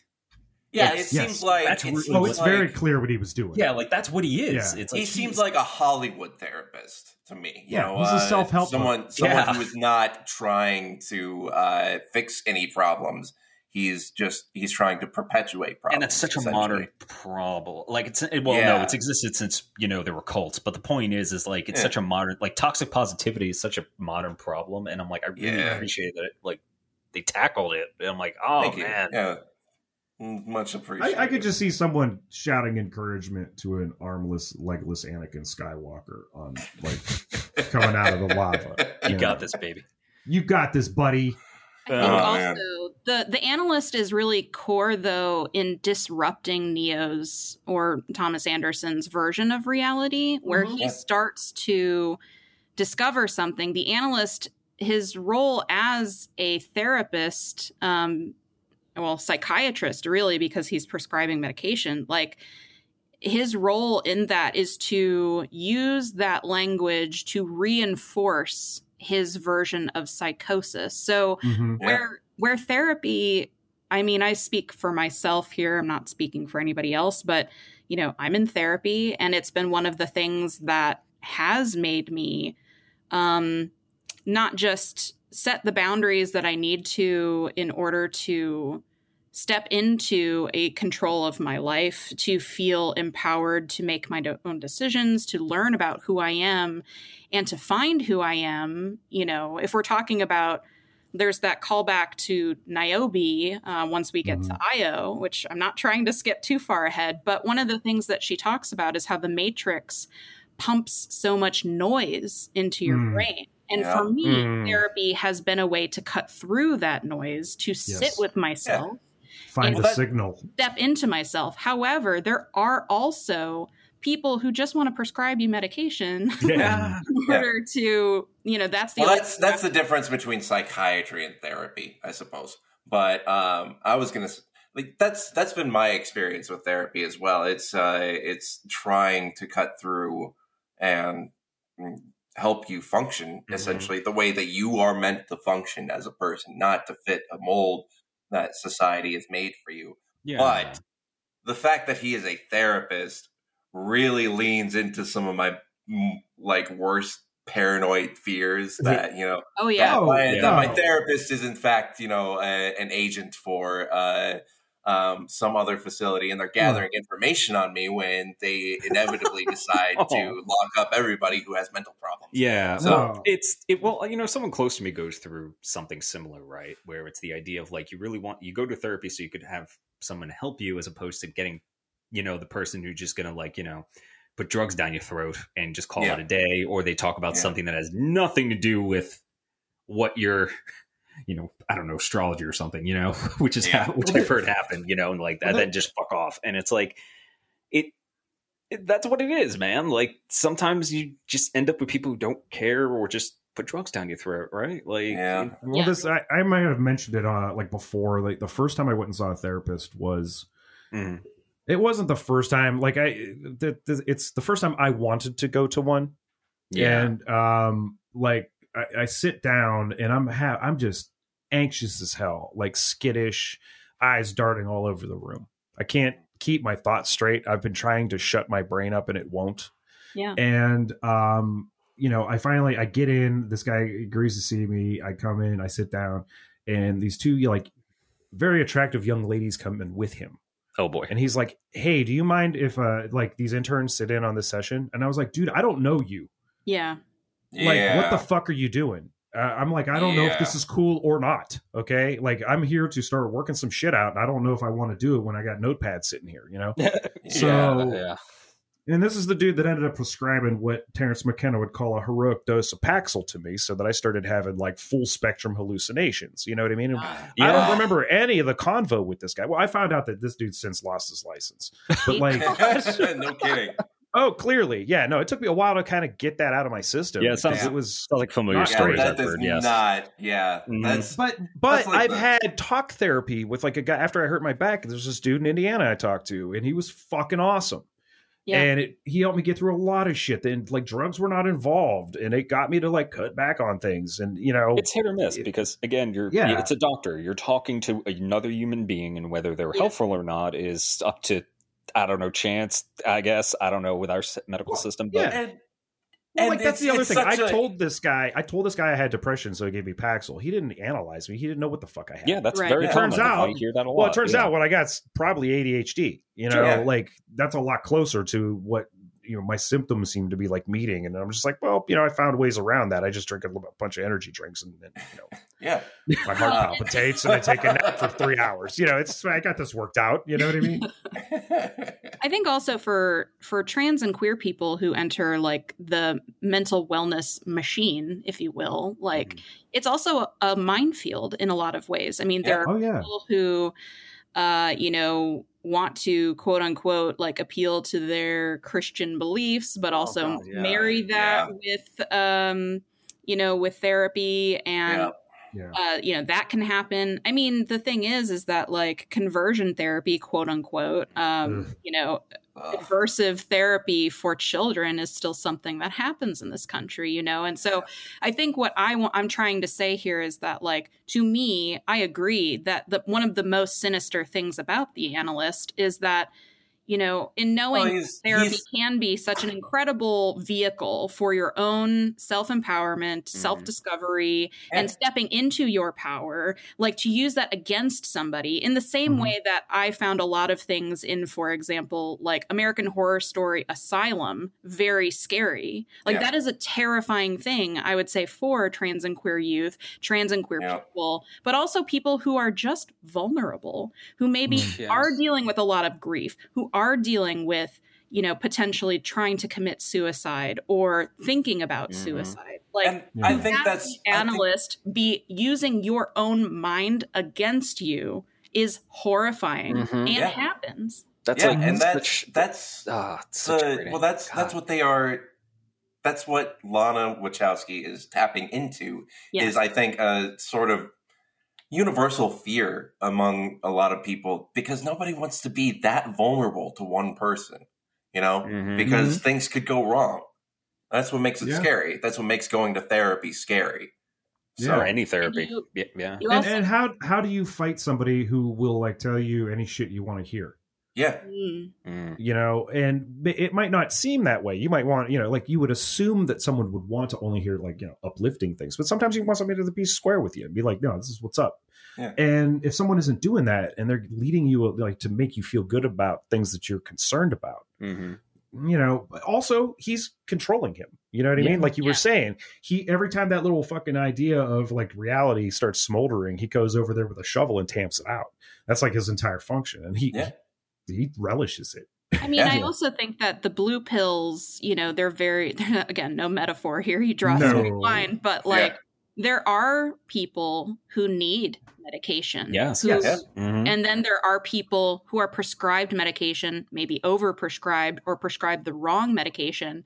And that entire montage, like it has a similar effect of when Morpheus 2.0 is given the red pill, which is Neo is having this dissociative, I would say, well, I'm not a clinical psychologist, but like I would say it's he's having this break from reality in this moment where he's staring at the mirror, trying to touch it, as he did in the very first movie and as he will later on in this film, and he's laughing, like he is clearly prescribed something that it's the blue pill, but it's also something that completely debilitates his ability to figure out what is happening. It's something to completely fog his mind, to trust the very thing that is in front of him, because that's all he can really wrap his hands around in a literal as well as a metaphorical way. And then he is left feeling more lost than ever. And it's isolating. Like, that's the thing where it's like this person who is in authority is giving you the thing, but it's making you worse. It's like, well, I'm seeing shit or I'm not seeing shit, or like, I'm disassociating. I'm not disassociating. And it's a matter of like, who do you talk to about it? Where it's like, well, this person of authority has given you the thing. Obviously that's the solution. Yeah. And clearly, it's a person he's funneled toward. Yeah. Like he doesn't, he didn't go shopping. Yeah. He just suddenly, this is just the guy. Yeah. Well, it's like when you're in pain and like you try and tell somebody that, like, I'm in pain right now, where it's like, and people sometimes don't believe me, where I'm like, no, I have a gnawing thing in my brain that I can do nothing about, and it's like, it's difficult to do that. It's difficult to talk to people about that, and Well, anyways, this, so we go through the montage of pain. And It's such a great montage. What happens after that? So after that, we come upon the scene of Morpheus 2.0 contacting Thomas Anderson. Yeah, this was actually very good. I love this. Yeah, I love it. I love it because it's done so quickly and never done again. Yeah. I love it. It's very funny. Oh my god, he gets a text to go down the hall and go in because there's so an alarm is going evacuated out of the building because they're like, oh, it's some teen hacker security breach or something. Some teen hacker. No, it's that someone wasn't happy about the latest update to their current game and they got swatted. And they're like, oh, someone wasn't happy about the latest update and we got swatted by some teenager. Right. So he gets this text to go down the hallway and go into the first door of the right. The exact thing for the first movie. It's a shitter. Yeah, it's literally I wasn't expecting it. He walks to a I loved it. I loved it. Yeah, let me when I say that I was cackling for the first half hour of this movie. This was one of those moments where he just cut to the scene and I was like, of course it's a shitter. And then who steps out of the fucking actual stall but the most dapper looking fucking Morpheus ever. Yeah, incredible. Yeah. This guy's got a bright gold suit on. He looks fucking amazing. That 1970s mustard yellow, man. Yeah, and it's so good with the belt and everything. That's really hard to find. His whole ensemble is impossible. And the first words out of his mouth to Neo are Lawrence Fishburne. Yeah. 100%. At last. At last, yeah, but or something. What word? Oh my god! I fucking should have wrote him down. What did he say? At last. He literally says, "Yeah." He's like at last. Yeah, he really leans into it, and he sounds just like him, and it's funny as shit. And he does it again in the mirror. He's like, "Yeah, I was trying to do the whole thing like he did." Yeah, exactly. I was trying to make a call. He literally says, "I was trying to make a call back there." Yes. Oh my god. This movie, sometimes the movie, the way the movie is just so on the nose meta, that's where you get the humor, and I think it's done so well. There was no other way. There was literally no other way. Matrix was such a cultural phenomenon. There was no other way to do this. You know, this was the part of the movie where it felt like Lana and the writers and everyone involved, the crew down to catering, all of them were standing we're all standing side by side, and they just we take each other's hands. And we're just let's fucking do this. This is everyone's in on the joke. You're in on the joke. Everybody's in on the joke. Let's have a good time. Yeah, and this is also the moment where I realized that the metaphor of Morpheus in the original movie, or at least the metaphor that you take away from him, is it kind of slaps you on the face a little bit more, because Morpheus in this movie is always wearing super bright outfits, brightly colorful, monochrome outfits, and he's fabulous. Yeah, you know why? Because he was an agent, and he doesn't want to be that anymore. So now he just looks fucking fabulous. Never going to wear black again. Yeah, he's got his tailor is amazing. Yes. Everything about it. But this dude is so funny. I don't know. Everybody in this film actually does a really good job, but he's got that extra 4% of gravity on screen, where whatever he's doing, whatever he's moving, even when he's the weird little floating fucking magnetic balls later. Yeah, all of that, all of just his voice performance, everything about that, this is an interesting merging of those two characters because I can see it. Yeah. Mm-hmm.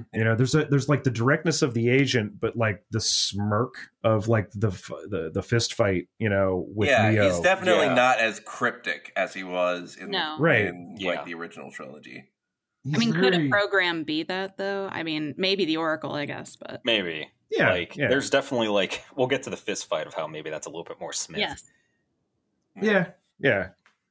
There's a couple of things that I wanted to mention really quickly. There's so since we're in the bathroom, there is a quote that I really like that actually comes from the bathroom during the montage, which was so Neo's sitting on the toilet and he looks up, and what's written on the door is it is so much simpler to bury reality than it is to dispose of dreams. Yep. Mm-hmm. Huh. And the one thing that I wanted to call back to was right before the montage starts, I misspoke. There is a very brief role by Christina Ricci, which I was like, what are you doing here? Yeah, that was weird. I thought I still haven't seen her. I thought I hallucinated that. I thought it was just someone who looked like her. That was her, huh? Yeah, it's a groupthink sort of like meeting about like what the Matrix 4 is going to be. Like she ran the like case study or the like surveys or whatever to people, and she says that originality and fresh are the strongest word associations with the brand.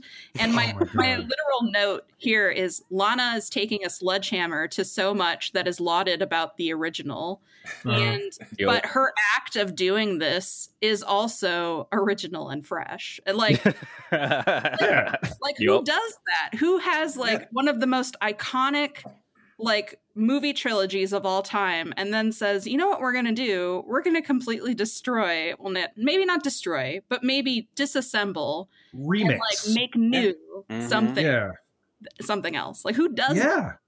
Yeah. Well, I mean, this really feels like a bit of a remix and evolution at the same time. You know, full like sequels. Yeah. Like this is refreshing. This is the best outcome you can get from a soft reboot, I think.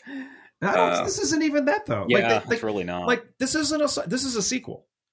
Yeah. Like this is a sequel to the originals and stuff like that. And I would say that chronologically, I would say that the plot in this movie, like the plot structure, is a carbon copy of the original.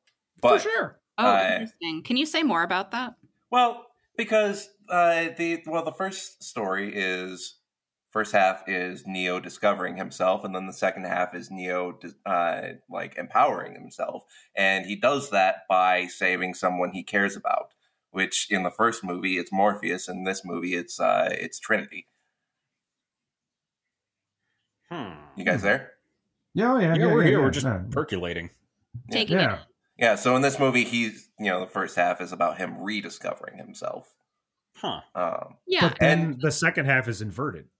Well, the second half is essentially. I mean, it's about him like kind of like Tiffany waking up and we'll get to that. But like you know what I mean? And I feel like there's not halves to this. I feel like there's like kind of thirds and then within that fifths. Mm-hmm. Yeah. Like there's a lot because it's basically shoving a sequel into itself as well. Yeah. You know what I mean? Like it covers a lot of ground. Yeah, there's there's like a hidden sequel of the 60 years we don't see that's like hidden in there. Yeah, right. There's like a totally different. There's another film hidden in here in the back. Yeah. Also, I mean, it's a bit late to say this, I think, but like if you haven't seen Matrix 2 or 3, I would almost say that you don't necessarily even need to watch it. I mean, I think it would enrich. I would think it would enrich. I don't know about that. Yeah, I don't know about that. This film is so full of fucking Easter eggs, like you won't even see the first time. Yeah. Fair. There's the obvious ones, but then there's like that, oh shit.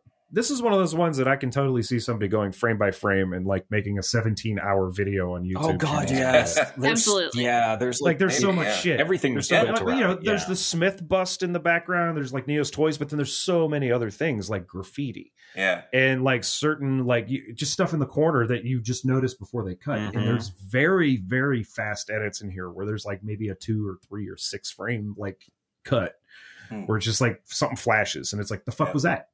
Yeah. This is dense as shit. And I'm glad I watched it that second time because like now I'm like, oh god, so I know I got about 7 more watches of this before I'm kind of like caught up with it. Yeah, I definitely feel like you need to digest the original trilogy before watching this. Not just the first movie, not even just the second one, but I think you would really have to like really have the first trilogy behind you at least before you watch this. Agree. Because it's definitely it's both sequel but also analysis in a lot of ways. Yeah. Yeah. It's very smart, very intelligently written.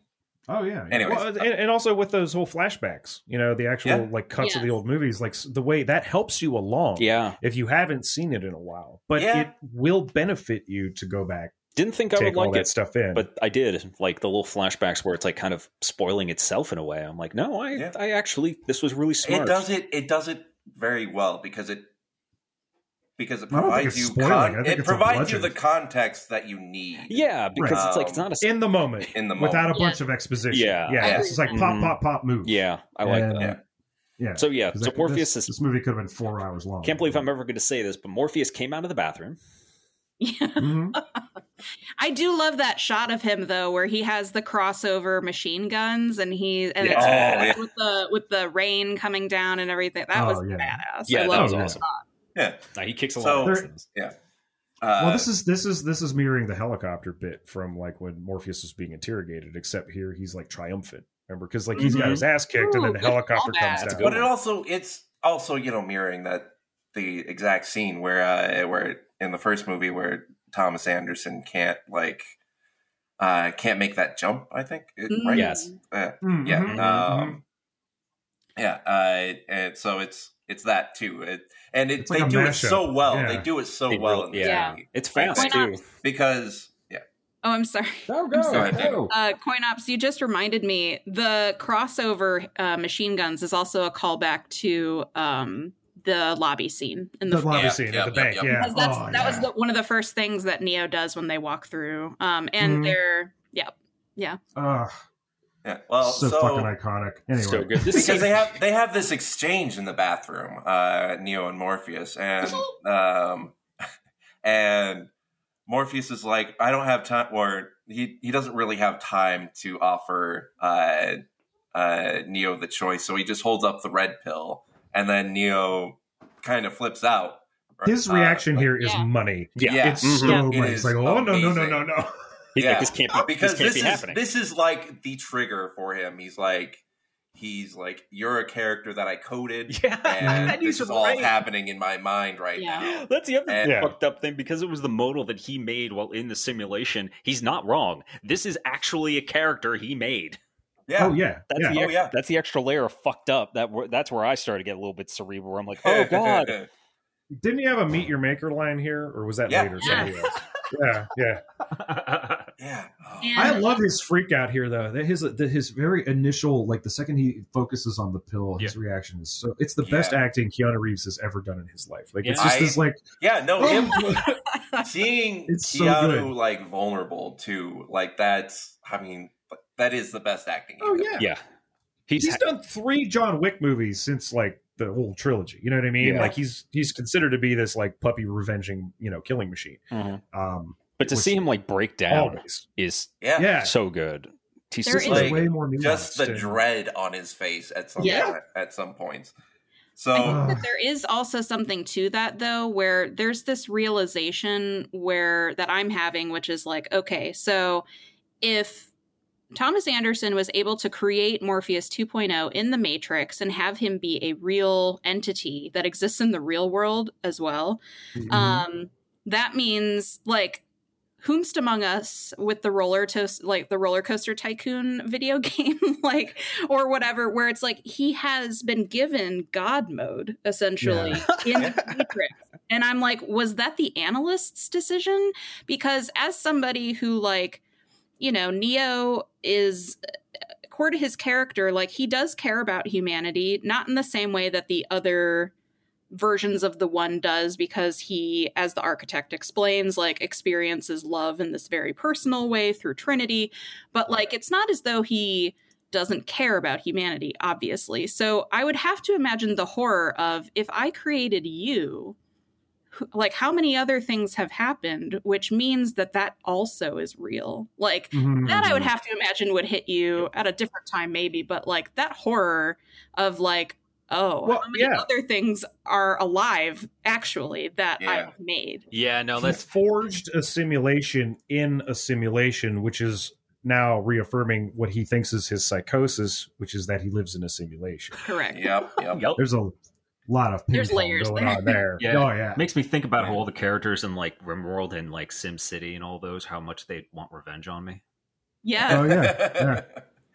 Sims, roller coaster. God is an angry teenage boy. Yeah, I can't. I think, I don't know. Maybe it was my upbringing. I just can't do those sim type games anymore. I think about just fucking up the plumbing and all the problems that'll cause, and it just sends me in a spiral. And I'm like, shouldn't be trusted with this information. Yeah, fair enough. But yeah, that was that fucked me up too. Yeah. So what he ends up some cops break in, and Morpheus dispatches with them with some awesome fucking spin kick moves. Yeah. Well, and He goes on a murder spree on the way out. Neo's walking out, and he's like, none of this is real, and bullets are flying past his head. Like touching like a grenade goes off in the background. He's trying to do that tactile centering thing where he's like touching his like thighs, and he's like touching his fingertips and stuff, like listening for. Meanwhile, the cops just fire a fucking grenade into the bathroom. And it just launches his ass. Yeah. And now, like, enter Smith. God damn it, this dude. Okay, so right. They picked the perfect actor to play Smith because, of course, Smith, if he was younger, would be generic white guy. Because he is. He gives the vibes of just yuppie, of generic white guy A. Oh, yeah. Because he was generic G-man when he was an agent. Yep. God, this fucking character, I swear. So we were like generic tech bro. Generic tech bro, who it turns out is... He looks like Glenn Howerton. Dennis from It's Always Sunny. Right. I can see that's the first thing I thought. This is Jonathan Groff, who people might know from Hamilton, but also he's in Mindhunter. He is the oh my god Mindhunter. Yeah. Wait, hold up. Yeah, he's great. Are you fucking serious? I'm serious. He's the main character. Because, well, no shit. Now that it's like, see, brain just collapsed 2 fucking levels. That is like one of I fucking love that show. And Fincher had said something about how like they're walking away from it for a while, probably because of the plague and stuff. But it's been a few years. So no, it's because Netflix kills all shows after 2 seasons. Yes. Yep. Oh, that's a shame. It's just building practice. up. Oh my god, that show's so fucking good, and he's great in it. Holy crap! Yeah, he also plays generic white guy boy. It's really good, except in this one. But no, that show's brilliant. Yeah, it's like, really he's smart. Not. It's really like, good. He's very nuanced. Yeah, if you haven't watched like, Mindhunter and like true crime, go seek that out right now. No wonder I like this dude. Yeah. He kicks a lot of ass in this, but it's just funny that they picked the perfect actor. So, and Damon, you mentioned this, which also blew my mind. Is like when he realizes he's Smith. Yeah. It's such an artfully, beautifully shot moment. Yeah. So we were talking beforehand about how Smith doesn't seem to know, at least outwardly, that he is Smith until he sees and then picks up a gun. And so it's this really incredible moment where he like looks at it like, what? And then he picks it up. And as soon as he picks it up and stands back up, you see the Matrix green code sort of raining in the background, along with the water from the emergency fire extinguishing system. That was his down onto trigger. His face. It's his trigger, yes, because he rolls his neck, his eyes close. This ecstatic, like this ecstasy, seems to just wash over him of remembering who he is, which is really fascinating because he is also that person in the coffee shop at Simulate. He is the guy who is behind the counter. And so I'm so curious about how Smith sort of works in this movie. I'm not saying he doesn't work, but he shapeshifts here. I thought about that, and I think it's the idea that he is Smith, as in when he realizes he is Smith, he is a program. He's weird, right? Because we know agents occupy other people. That's how they get around. Yes. Yeah. That's just how they work, and it's quick. In this, at this moment, because he's really an anomaly now, I don't think he's occupying anybody right now. When he first realizes he is himself, he's not writing anybody. I think when we see him later and he is this poor barista who now we know is human, because I think Smith could only ride humans, that's just how he gets around now because he's Smith, because he knows he's an agent and he could just get around quickly like that. Because why wouldn't you, right? Like he's a dick. He doesn't care. And I think that's really what it was. I think that's what. And Seek or Sequoia, the operator who we meet later, he says that his code looks like an agent, but is not an agent. So because he has been freed previously, he was a computer virus prior to this. Like he has. I'm really curious about what the process was. Like, what are the conditions that he is able to survive? Like, because at that point he was deleted. He wasn't exiled, but it seems as though he is in exile now. Yeah. So I'm curious of how he got back inside. If that was, I'm curious. maybe, Yeah. I don't know, Well, because he's an his update. adversary ends up becoming, which we're skipping all over the place, but because his adversary is also the analyst, I'm curious of how he got back in. I'm curious why he was like, if he got back in or if he was rebuilt. Well, he was a lackey. The analyst had him on a chain. He says that in the warehouse. Yeah, like the suits who we find like are the machine, whoever the powers that be. The powers that be that I would like to meet some like maybe later if they ever do more films. But like the powers that be kind of like wanted him dead. Like it's why bring him back, you know? Deus Ex Machina deleted him. Yeah. Yeah. It's like why? Well, here's a thought. So in this movie, we don't have agents. We have bots, right? Yeah, NPCs, basically. Well, we have agents, but, like, we also have the bots, and it's that thing how we were saying earlier, like, agents were only able to jump into one body at a time. They couldn't do swarm mode. Well, where do you think that they got the that whole sort of unified mentality sort of coding? Well, they're not people. That's the thing. It's been 60 years, Well, but this says, so later, Bugs describes agents as bots, saying that they are skinned as normal people. Yeah. And so you can't tell who's who. Correct. Gotcha. I'm going to go feed my dogs very quickly. Please keep proceeding. Okay. That is cry this entire time. Yeah. That is also very, very paranoia inducing, though. Yeah, totally. Like I got the sense in this though is because bots are a thing simply because they're just not human, and they never were, never shall be, because there's just less people in the Matrix. Like we see later the farms, and there's like if that's supposed to be a global population, that's not a lot, and it's the like you know that poor woman where the dude jumps out of the window. Like, oh yeah, you know, like she's probably human, but her husband was a bot. You know, shit. That's the thing is there's to make a world that's seemingly real, it needs to be actually like populated. So that's the thing. The bots were never human, very similar to the agents, except the agents just wear people.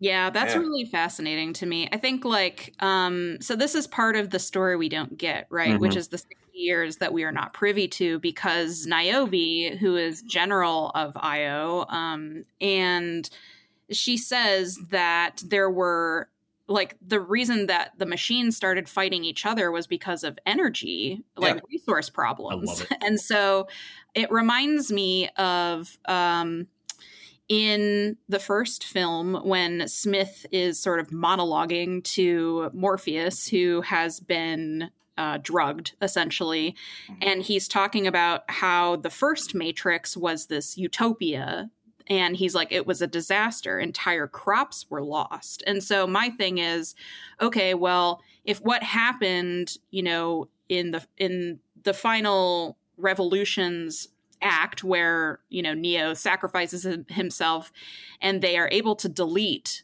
Smith and therefore reboot the Matrix, like, does that mean everybody? Well, no, it can't, because Niobe still exists. But I do wonder, like, if we don't see when that Matrix that the architect is still in charge of, we don't see the fall of that Matrix. And we don't know how many crops or people are lost when that happens. It's, and that's I got the sense too that it was basically like they made a treaty, right? Like people could wake up when they want to. We're not going to. The peace did exist. Yeah, like there was a peace, and then the robot civil war, which I love as a concept, happened, and it was like basically the machines were like, no, we made a treaty. Also, you know, they even say Neo awoke a lot of programs to make them think beyond just this algorithm, and not just programs, but actual machines. Too. And that's the interesting thing about and Octocles and the other one. Yeah, they're awesome. And Morpheus too. Yes, Morpheus. Like machine life. And you see so many different like forms that the AI can take in this film. I really love how they expanded on the machine life in this and distinctly movie. not human. They even have they even have like a little fucking stick bug robot. It's a little dude. Yeah. Like I love that. Adorable, like in his own little like creepy Illuminate. eye way. I like it too because it's the idea of how alien a synthetic life is. It's like, no, they don't have to look like androids. You know, they could look like, honestly, whatever they want, you know? Yeah. And I always like that. I like that a lot. Yeah, they don't look like fucking, I mean, they don't all just look, it's interesting to watch this life evolve, and so quickly too, because before it was like they were all like these squid monster kind of things, or something very insectile, and now we're seeing different, like, well, what's the sort of large bird? What's Kujaku? that? Kujaku. God, I fucking love Kujaku. I mean, it's so what adorable. An elegant design. Yeah. You know? Yeah. You know what's funny is because you brought up the Animatrix before, and there is actually a segment from the Animatrix that does explore different machines that you don't see in the movies, and how they would see itself within the Matrix, like within the Desert of the Real, like a boot program, and that self-image as they interact with humans. This one machine, it changes, like how it sees itself. Oh. Yeah. And I always thought that was interesting. And, you know, after you said like the Wachowskis actually did have like a hand in the Animatrix, which I did not know, that makes me very happy, because that means that like, no, those are concepts that carried over to this film, where it's like, no, machines had moments where they could like self-analyze themselves, you know? Oh God! What I'm saying is make another Matrix, but it's about the machines. What I'm saying, what I want. It's one of those things where there's a part of me that really likes not seeing it. I mean, totally. I do kind of like how, like, we don't see Morpheus's death, right? And I'm kind of grateful for that. As somebody who loved Morpheus as a character, but as we were talking about before we started recording, like, I also, in as much as I enjoy this film, I can't imagine the character of Morpheus in this kind of reality. Totally.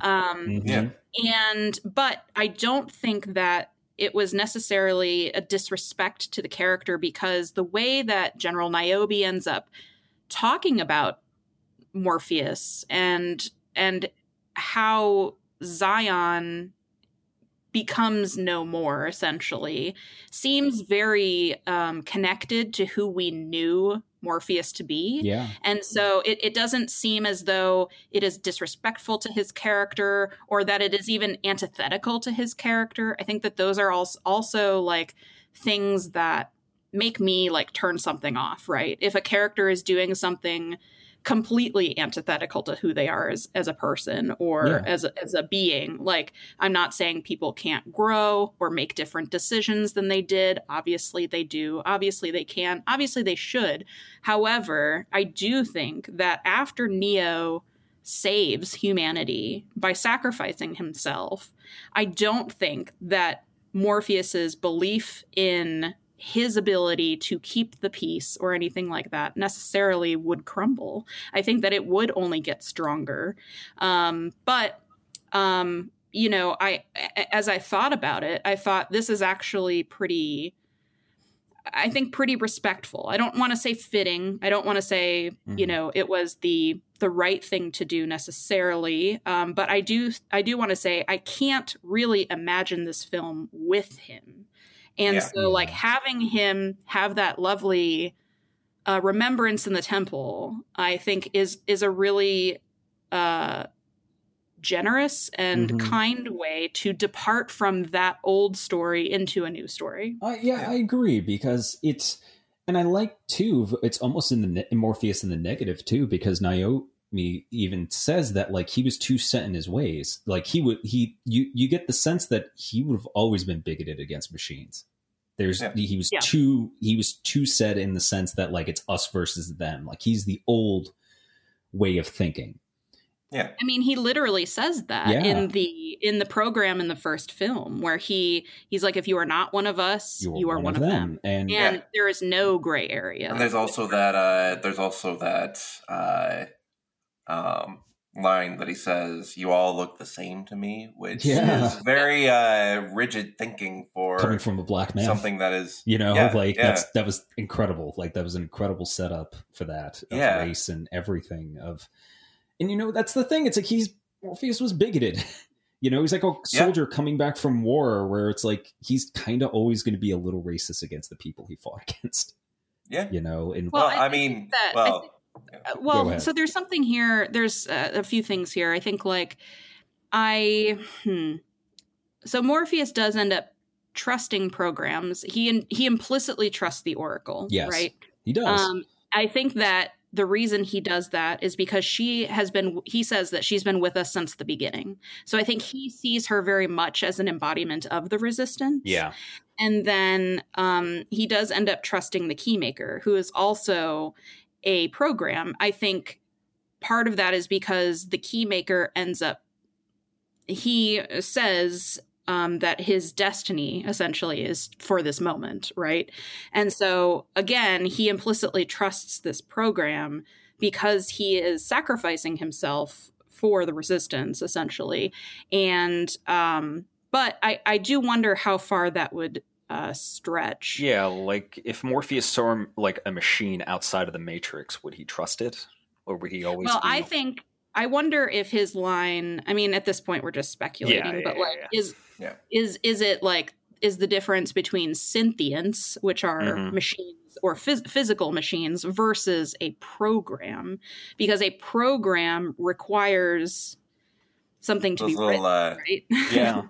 And whereas a machine is built for a specific purpose that, I don't know, I'm getting caught up, I think, in some granularity here, but I do wonder, I think I'm not necessarily certain that the kind of world that Niobe and the Synthients and the humans create in Io is something that could be with people like Morpheus in his thinking at the moments that we see it could have happened. Yeah. And I do think that I really appreciate a Black woman saying that the place that was the savior of humanity or the seat of humanity also had its own matrix that it had to break out of, which was war, binary thinking. Yeah. Like that to me, as somebody who I have, training in like gender studies and feminist studies, like I come from, my training comes from,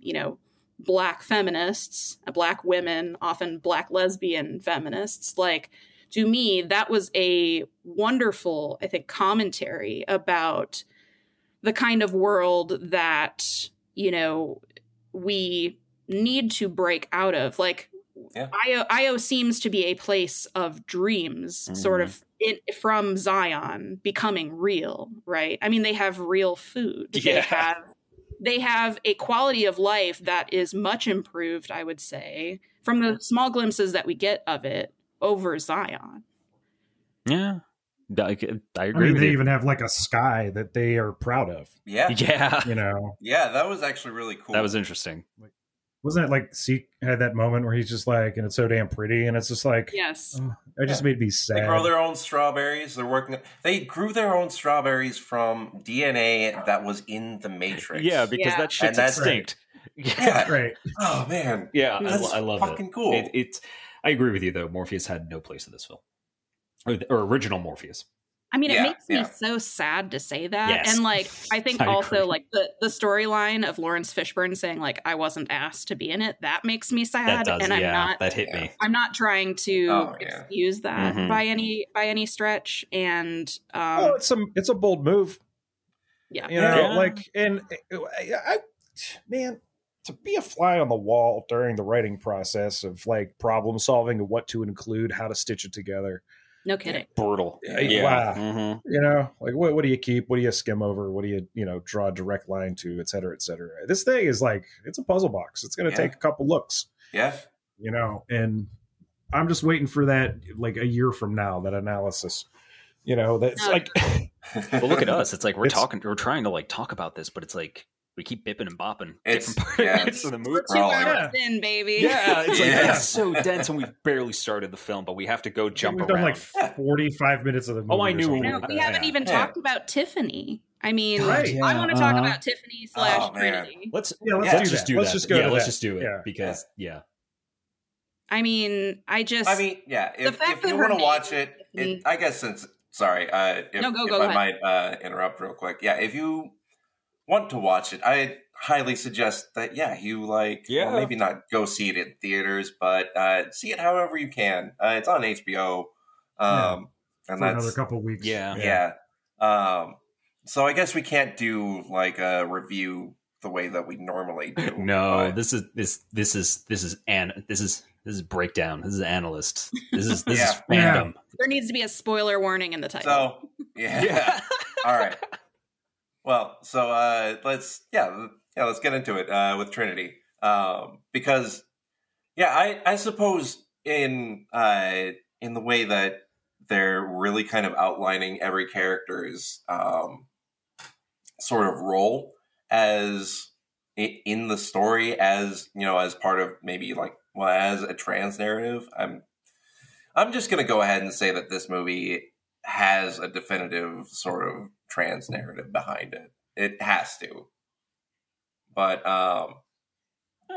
it has a lot. It does. I mean, I don't think it's just that, because there's a lot to pull for, because my cis mostly straight ass saw it and I was just like, this is a riot, and I saw kind of the corporate fuckery that was going on, and the idea that they were just like, I know that if we hand this IP over, that someone's going to just look, I just heard today that Michael Bay is producing some other director to do an American remake of The Raid set in Philadelphia. No. That's what this could have been. No. Yeah. Why did you just ruin my day like that? It doesn't need to. It exists and it's widely available. No. You don't need to remake shit. No, I'm gonna. All right, guys. And I'm gonna go. Bye. Well, that's right. Yeah, we're done. Thanks. That was horrible. That's a terrible thing to say. Why did you just kill my mood like that? But no, this whole thing was flipping tables the entire time. But this was basically the creator, one of the creators of an IP saying, okay, I got to work through some shit. Fine. You want a sequel? I get complete creative control. I get to talk all the shit I want. And this is how, and now good luck trying to make a sequel after this. It's also just so well done too, though. I mean, but what it's tied into, it's brilliant. I think. I think that this is definitely at least the second best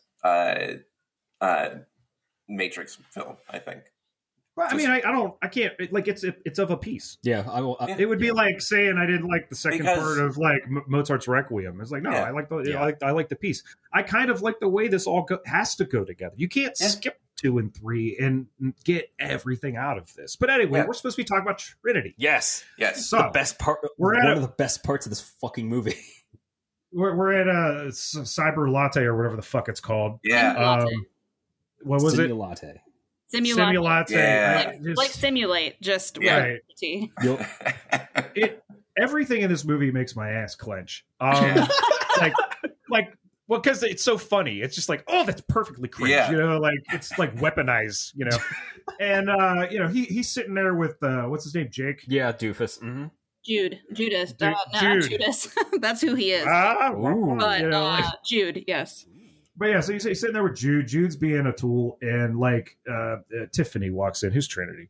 She's got these kids. She goes to the counter. She's ordering something. Her shit. And Jude knows who it is. Her shitty kids. Jude's like, oh, it's her. Have you ever talked to her? You gonna be that guy? You gonna be you're gonna walk over here? Let me do something for you because I'm such a big fan. Let me do this for you. And he goes over to fuck everything up, and because that's any guy that ever does that that's exactly what's going on every time. There's the wingman is a myth. All right, let's just get that out of the way. That doesn't exist. And it's just it's a myth. It came up in probably a movie in the 80s. And anyway, so oh my God, it's the Iceman. Anyway, so he goes over and he starts talking to her, and this is really weird thing, but then they have this weird connection. She kind of, something's going on in her head. Then they touch, and she does the whole have we met before kind of thing. Mm-hmm. And that's been a really big kind of motif they've been setting up to this point, is that it's always a trigger. There's some sort of touch. There's a look. There's something that sets you off and lets you see the larger picture, which could be a metaphor for sympathy or empathy or the ability to kind of imagine someone else's state of being. Sure. They're definitely, but I mean, again, it's a lot of things. Yeah, they're definitely interwoven to the point where they're the other half of each other, Yes. Yeah. Yeah, the word soulmate is not used, but I think that it's fairly implicit. Yes. Yeah. And there's a couple of things that I ended up writing down about love in particular, because I think like love in this movie plays such a huge role. I think I might want to wait on that, but we see Trinity twice before Morpheus 2.0 like offers Thomas Anderson the red pill. Right. And the second time that we see her is when Thomas Anderson and Tiffany are sitting down and having a one-on-one conversation. Yes. And for me, I think that this gets brought up at the end of the film, but like Tiffany being manipulated, Trinity being manipulated through the Matrix through motherhood to me is like super insidious. Yeah. Oh, yeah. And it's also, I mean, so evident that is what women have to go through. I mean, literally. I mean, I was just thinking about that the other day. I mean, I was like, that's how you keep so many people on the hook. Yeah, in this society is you bait them with the promise of family. That's what he said. The analyst literally said that. Like, he's like, women used to be so much easier to control. Yeah. Yeah, it's like it's a good. He's like lamenting it, you know, like and you know, in America, that's definitely which is cool. Actually, if you think about it, that he's got to worry about that. It's like, fuck you. Yeah, basically, but like in America, that's like, man, we don't get that narrative enough. Where it's like, this can be a trap for a lot of people.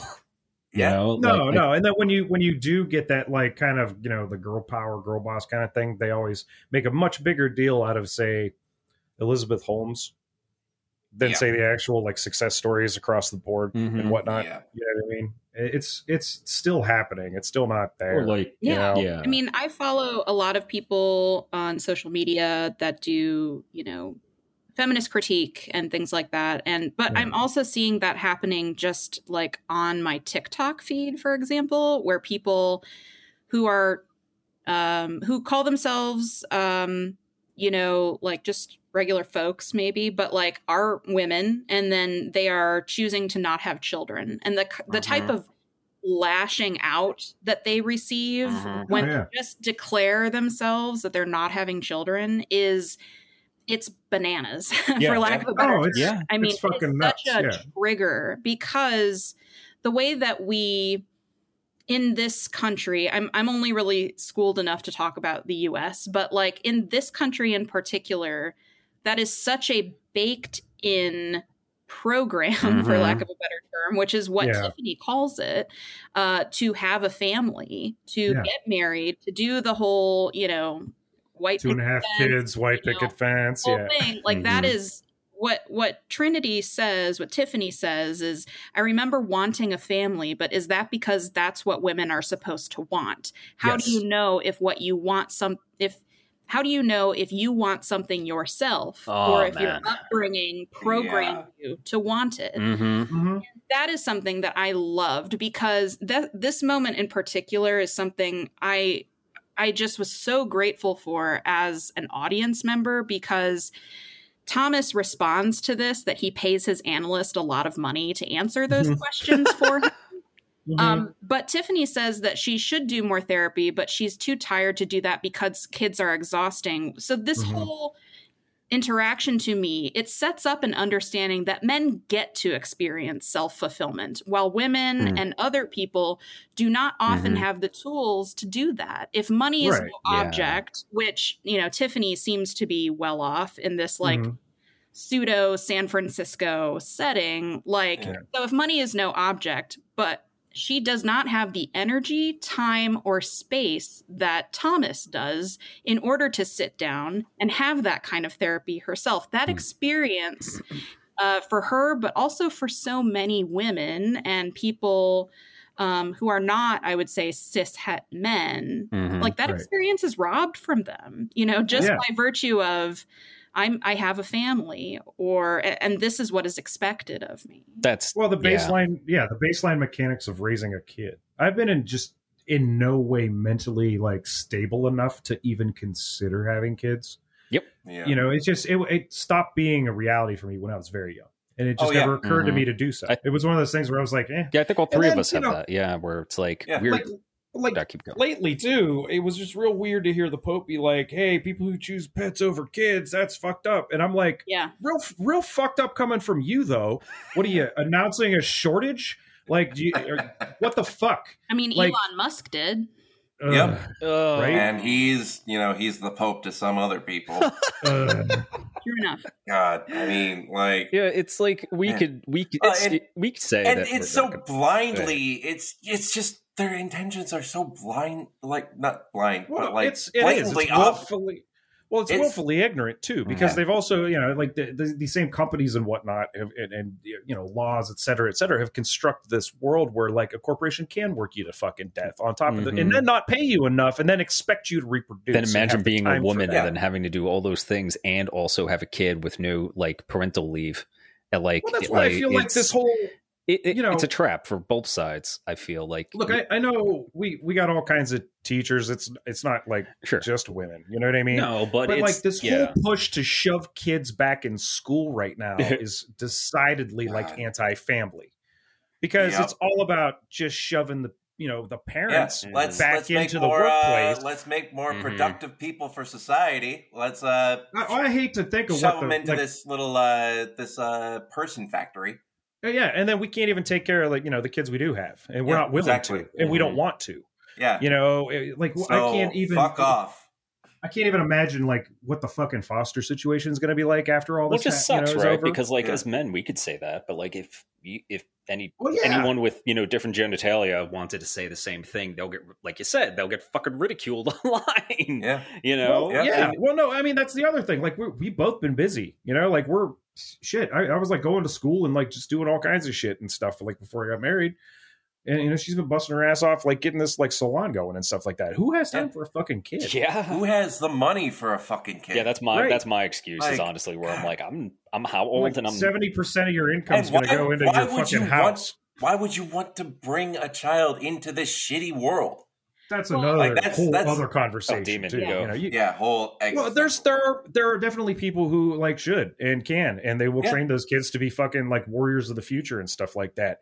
I'm just trying to. I'm like the pariah asshole trying to record this stuff as like the fucking Rome burns. Look, I have. I don't have time to be like, let me change the diaper real quick. What? Who said what? Like, what, are we going to have this trial, or are we just going to see? I'm already the father figure to one person. I'm good. Yeah, I'm fortunate enough to have that. I guess what I'm saying is let's focus on taking care of the people who are here. Because things are fucked up right now. So. Don't start like ordering new models until you've taken care of the existing ones. Yeah, exactly. Now, please, demons, go. Stupid fucking throwaway culture. Yep. I think there's something here where like when people talk about the patriarchy, like it hurts everybody. Like it doesn't just hurt. I think is something that we don't talk about enough. I think that like it is because of the patriarchy, or if you don't like that term, like there's another term that I like to use, which is by this theorist. I can look her name up in just a moment, but it's like the hierarchy, and that is that kind of organization of society. It's based on like a Christian sort of colonial sort of. Well, it's kind of a Christian idea in that like it's a pyramidal structure that essentially talks about a master and servile like relationship, but but it can shift, right? I mean, when we talk about how like in interactions, like how a white woman has more power over a black man, for example.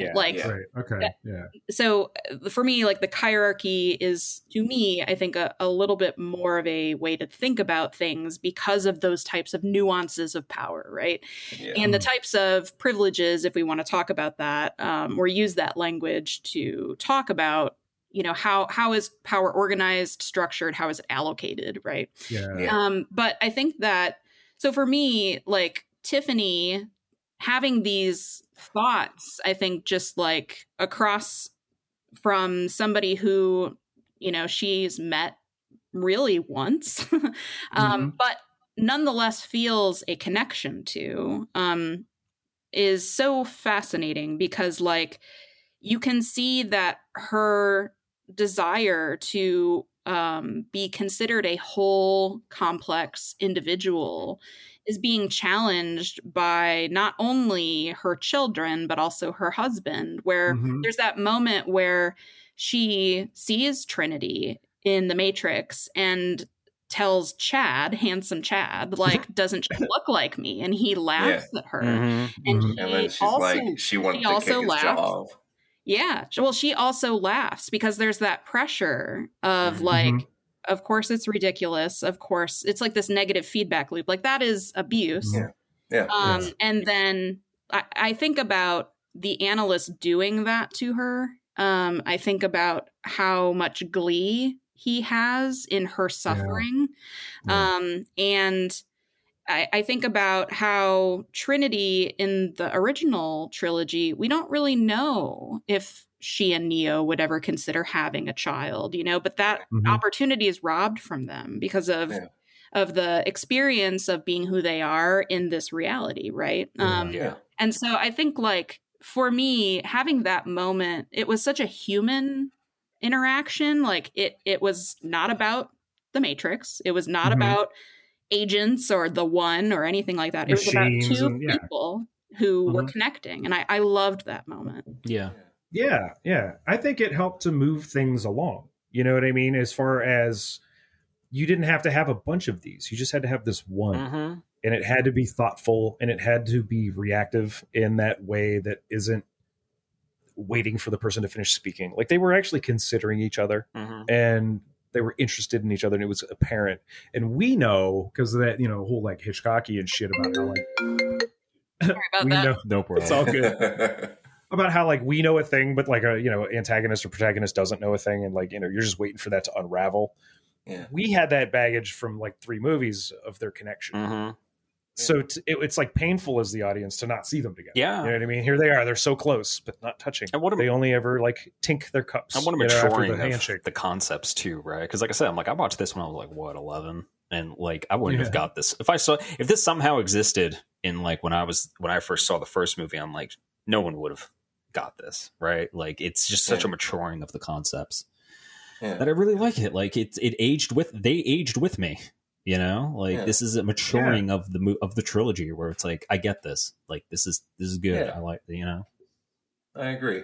It's like the truest sequel they could have done. Yeah, absolutely. You know, in so many ways, and you know, there's still that whole thing too about how, like, you know, she wrenches on motorcycles.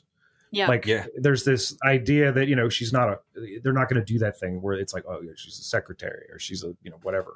She fucking wrenches. She does a thing that's like kind of usually classically labeled as like a masculine sort of thing. And it's like, that's one of like my favorite little subversions because it's not unheard of. Like, it's absolutely not. If you live anywhere ever in the world. I know a woman who wrenches on if you're not related to one, you know, and that's the thing. It's just, but it's never offered up. Like, Easy Rider is the image. Well, it's the thing too, you know is I mean? You put enough of the original Trinity in the simulation so she doesn't rebel against it too much. Right. Yeah, because she likes the motorcycle. Exactly. Yeah. You know, also where she feels free. So I think that there are those moments where you're stuck in those situations where you're living for those moments of freedom. You know, it's like living for the weekend, but like even more, I would say, compacted and more complex and more, I think just like pressing into you, like you're looking for, she's clearly having questions about like, oh, you know, her own life, her own existence. Like, do I be with happy? Chad? She clearly has her own issues, but those moments of freedom that I imagine she experiences when we see those glimpses of her riding her motorcycle in the sunrise or the sunset, like, I would imagine that you know, those are the moments where she it's not, I don't want to say like that is why it's worth it, but she has those moments where she can let go, right? Right. She is driving recklessly. She's just like weaving in and out of fucking traffic. Like, it, you know, laws don't apply to her. Yes. And there's also this thing about flying, you know, she's flying vertically. She's not stopping. She's like, you never see her at a stoplight. She's always moving on the bike. So, you know, that kind of like rings a bell for what comes later. Yeah. You know, in her just evolution as a character over time and stuff like that. And it's just really funny to me how much attention is paid toward Neo in this first part of the movie. Yeah. It's almost like that, Metal Gear Solid 2 bait and switch where you think you're going to be Snake, but nope, you're Raiden. Yeah. I liked it. I liked it though. I'm glad that this is as much of Trinity's movie, maybe a little bit more so than Neo's, and I really like that because she kicks so much ass. She's so good at this movie. Yeah, no, it's really it's so wonderful. I love it when she literally kicks off the analyst's jaw. Yep. Yeah. Like she wanted to. Yep. Yes. You know? It's just like that was for the kids. Yeah, that was for using children. Yeah, that's so fucking awesome. Yep. I'm glad they addressed that. Anyway, so we meet her. Where are we at now? Like, I mean, we're all over the place. Fuck it. What do we got going on? What's the next big thing that starts happening? They get Neo out of Matrix, where they have that crazy scene where they're in the theater and so it's the overlay. Yes. Mm-hmm. Oh. I figured we'd show you something. It's set and setting. Okay, so we got to talk about this real quick. Yeah. When they give modal Morpheus the pill and he's like hallucinating, that and the use of White Rabbit, there's psychedelic woven all through this. Okay. Yes. But like what happened to that, like that whole idea, I think we talked about it like last episode about how like, the 60s was like 3 months and it just reverberated for decades. Like you could always get a best of Woodstock, CD back when you still had to dial 1-900 to order something on a TV station, for this kind of psychedelic that carried all the way through it. This, however, doesn't embrace that so much, maybe a little bit with like the Exiles outfits, but like, they're getting into the actual like writings about psychedelica. Mm-hmm. And one of the things that I remember is the idea of set and setting. And I don't remember if this was like Robert Anton Wilson referencing somebody or if this was actually Leary or if this was like McKenna. But the idea of set and setting is like, you don't want to take that hit of reality or like that hit of acid or all those mushrooms without your head in the right place and a comfortable place to be. Yeah.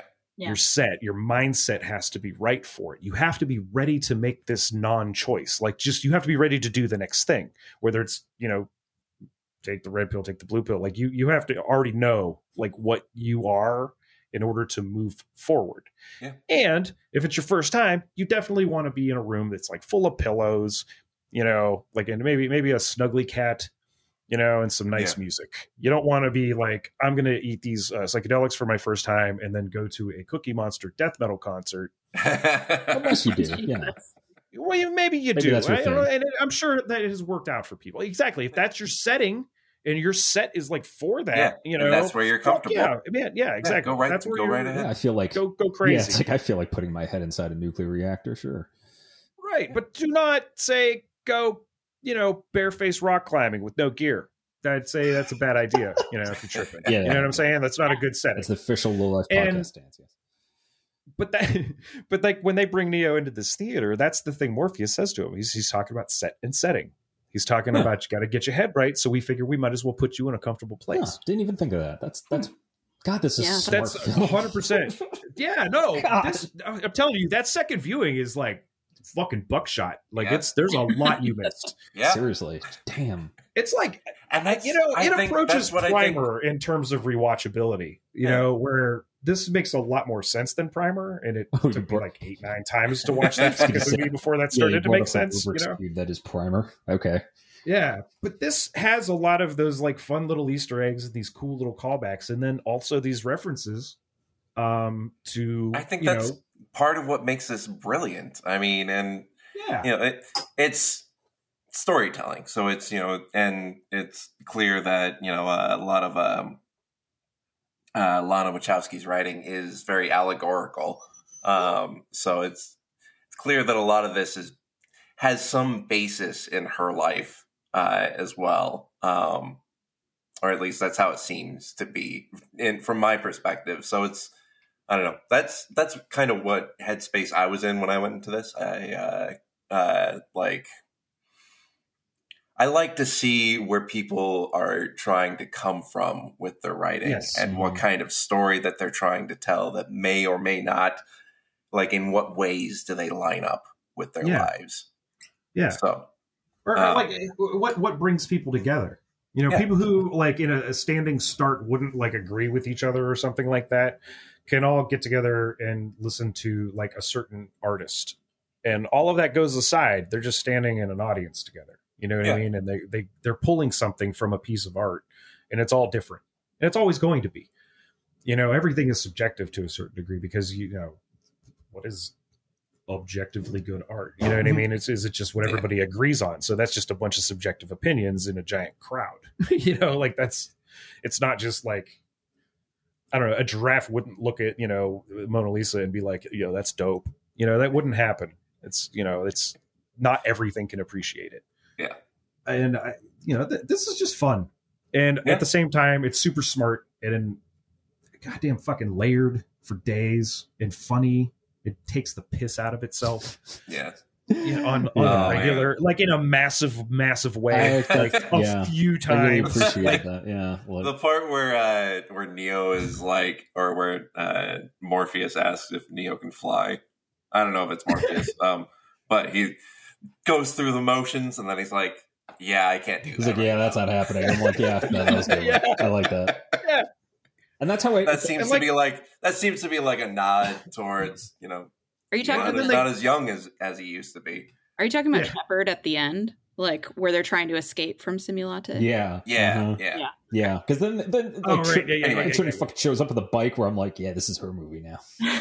That's what was up. That was up. Yeah. Well, like when they touched and everyone detonated. Yeah. Fuck yeah. I was so there for that. But well, see, that's the whole thing. The last like 30, 40 minutes of this movie are so, I don't want this to sound negative, but they're like emotionally manipulative. Like very emotionally manipulative. Like because it is a rising crescendo until the end. Yeah. And then it's like the punchline. And then you sit through the credits and then you get like a dad joke. You know, like basically. Like, but those last 30 to 40 minutes are so fucking like just this wonderful sense of momentum. This thing starts picking up even as it slows down. Like there's this ratcheting tension to this kind of glorious finish. And it's just, you laugh out loud for all of it because you're like, fuck it, let's go on this ride. You know, like that. There's like a weird sort of payoff to this that I didn't see coming. Yeah. You know, I didn't know what this was going to be either. I saw that first trailer and I bugged off. I was like, nope, not going to ruin this for myself. Like, I can't do it. I want to go into this empty and just remembering the trilogy and see what happens. Which is funny because as someone who did ruin it for myself, the trailers really didn't reveal anything because no, they didn't. It just revealed the stuff that the movie was going to reveal to you anyway. Well, it showed you the stuff that might maybe get you hooked into it like they did the first time. Like they used kind of a very similar, like, here's some bullet time stuff and blah, blah, blah. Here's the action. And look at them throw the rocket. And then you get into it and you're like, that ain't the point, dipshit. And it's fucking awesome. It's so good. It's so good for that. So it still has action scenes. It still does a slow-mo and it still has like, you know, a little bit of that in there. But it generally, except for that one bit, for me personally, like it's not a slight or a criticism at all. But like it's like it all served to advance the story. Yeah. You know, and that's what a lot of movies don't do. It's just, check your watch, time for a car chase. Check your watch, time for a fucking punch fight. It didn't do that. And if it did, it had symbolic value to it. You know? Well, like when the alarm went off, I was surprised really that turned into a gunfight. I was just like, it was like, oh, he's going to go outside or something and somebody's going to abduct him in the hallway. And then nope, it turns into this like, let's talk in the shitter with a bright suit and then like go ham on everybody with a couple of weapons. So Damon, where are we on your analysis? We're at the theater. Yes, right. And Morpheus 2.0 says this incredible line that made me laugh, which was, nothing comforts anxiety like a little nostalgia. God damn it. And yes. Like, what a punch in the face. It was so... Yeah. But the thing is, he then like undercuts himself because he goes, time is always against us, etc., etc. No one can be told what the Matrix is. Blah, blah, blah. That's the Smith. Like, I love that.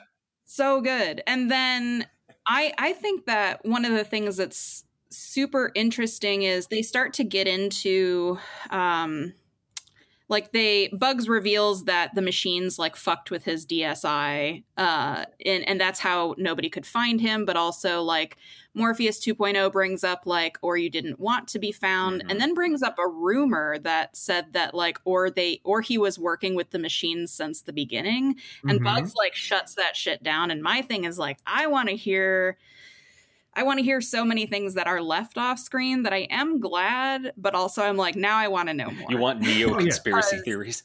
Yeah. I want the Matrix's version of like fucking Alex Jones just being like here's what you got to know. All right.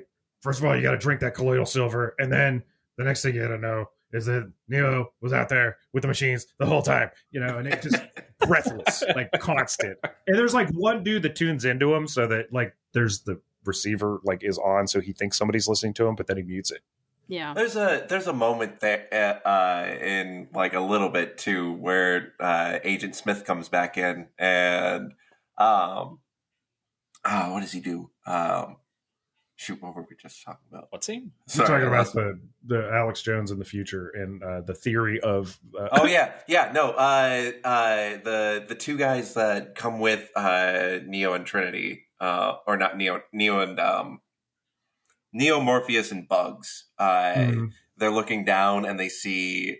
I don't know if they're referring to Morpheus and Smith or Neo and Smith, but they're like, there are so many theories about these two.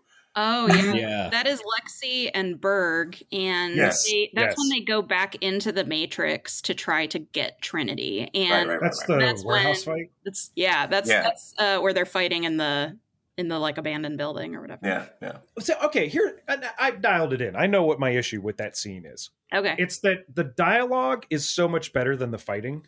That's fair because I'm way more invested in that. Yes. And it's just like a little chop-socky kind of going on. And then like we get back to like, let's like, the whole Smith being like, hey, look, I don't like this analyst asshole either.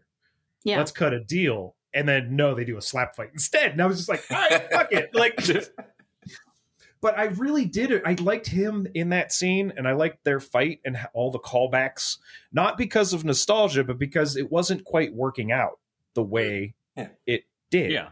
This is a different fight. Like there's a different thing going on here. And I'm not trying to see the same movie again. Yeah. And this isn't trying to show me the same movie. Which is this is trying to show me the scene differently. Which is appropriate because they're both kind of awkward because they're not the same people really, Like No, they're really not. It's really cool. This dude, this Jonathan Goff, he does some Hugo Weaving faces real quick. Yeah. Like nails it, but doesn't linger on it. And it's really funny. He gets a couple of those like under the hoods of the eyes kind of thing, like that looking up. Oh, yeah. He really rocked a few of those callback, like just in his facial acting. Yeah. But, good shit. But no, this whole sequence is like I was saying before, the first time I saw this, I didn't know that was the Merovingian. Yeah. I didn't know. Because old man yelling at Cloud. Right. I was just like, who? All I could think of was, Jesus Christ. This was the guy. The exiles, right? That's what. Yeah, these were the exiles. Yeah. The Merovingian in this reminds me of the guy that they were going to hire to replace Howard Beale. That's like on that black and white film, just yelling about like how things are crazy, baby. Oh my god, that's what I thought he was. I had no idea. And then when I watched it with the subtitles, they called him the Mervin. I was like, wait a fucking minute. And then they do the callback real quick, the shot, because I must have looked away last time I watched it, and I was just like, this is infinitely funnier now. I love this scene now because he's just screaming the most absurd shit and making fun of like everything about this new Matrix. Like he's just taking the piss out of the movie that he's in. Yeah, it is fucking comedy gold. Oh my god, watch that with the subtitles on. Before he storms off, he's like, what does he say? Something he's about like sequel, the profitability of sequels or something. Franchise potential. No, he was like sequel reboot. what the fuck? He used like 3 different versions of what this could be. Yeah. And he was like, and he's like spitting as he's saying it. It's just so fucking funny. Oh my God. Yeah. What a great way to have him back, where I just didn't recognize his ass. I hated his character too. That's the funny thing. I hate the fucking Merovingian. I hated him in the movies. I thought he was. I think a lot of people did. Yeah, honestly. that's why his performance is his performance is really good in this. This is probably the only moment I've ever seen him where I'm like, I don't hate this. Like, it's actually really good. I was sitting there going kind of like, wow, fucking times make strange bedfellows, eh? You know, like, like he's not wrong. You know, like, and that's such an interesting detail too that they decided to put into this movie was bringing back those characters, but like bringing completely inverted and just covered in shit and screaming. And it's so good. I'm not entirely sure what they're supposed to represent, but me psychoanalyzing the film when I don't even have a psych degree. But anyways, well, they were like there to hinder progress. Yeah. Like, I mean, as a function, like a conservative. You know what I mean? Like, you know, we want things to be the way they were. And like you took that from us, and now we're gonna get have your heads. And that's fair. They kind of get their time, which is hilarious because I fucking literally the first time I saw it, I had no idea it was that. Guys, it's been 2 minutes. Like, we gotta wrap. I want to hear Damon's opinions on things more. Oh, okay. So I'm sorry. My part about, I guess, so right, the Merovingian to me, I think, when people talk about how the second and third films are so talky, they're so didactic, they're so heavy and everything. Like, for me, I was bored by the Merovingian. Like, cause and effect for me is like not something that's super stimulating. That's the worst scene in Uneven. I mean, we need to know who the Merovingian is, in as much as he is a trafficker of information, is what I believe he calls himself in Reloaded. Yeah. And then we see him talking to Ramachandra, who is Sati's father. And he, but there's no connection to him until Revolution. So like where second and third installments should have been seen as like one whole piece, in my opinion. Right. Like, and that's not just my opinion, I think a lot of other people's opinions. Yeah. But like, so we find out that he is an important old program that has amassed a lot of power, and he can hide programs from deletion, and they are exiled with him. I think like my interest is like, so he exists, he survived the purge, because I think somebody with that kind of power, in the same way that like a incredibly rich and well-connected person could hide out from any number of disasters. I guess like it doesn't surprise me to see the Merovingian here. I think that there is some sadistic enjoyment, I think, of seeing him brought low, because for me, I was so bored with him on screen, and I'm just like, oh, this fucking asshole again. So I think like the interesting thing for me, I like him as old man yelling at Cloud personally, because it does seem to fit with his character. He's lost his fucking mind. Yeah, I think so. I copied his like Lewis Carroll nonsense poem dialogue, essentially. Like, he says, we had grace, we had style, we had conversation, not this. And then he like mimics texting. And then he's like, art, films, books were all better. Originality mattered. And then this is where it gets weird. He says, you gave us face, Zucker, suck. Yeah. And cock, me, climatey, wiki, piss, and shit. And so for me, it feels like, his obsession that is like tripping over his ability to be coherent about, I think, how, so when Neo wakes up, he talks about how the Matrix is as bad or worse than when he first woke up in the first film, right?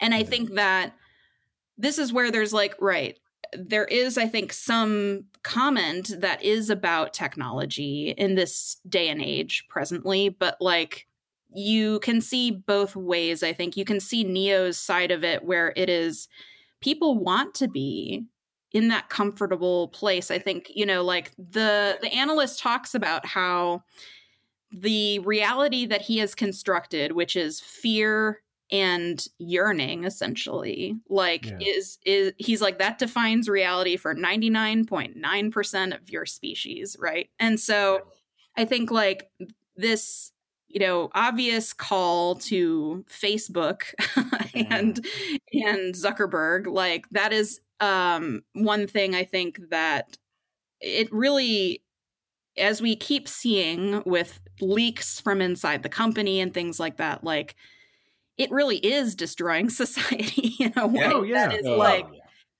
you know, but because of the pandemic as well, like people have been more plugged in, I think, than they ever have been, which doesn't escape me, right?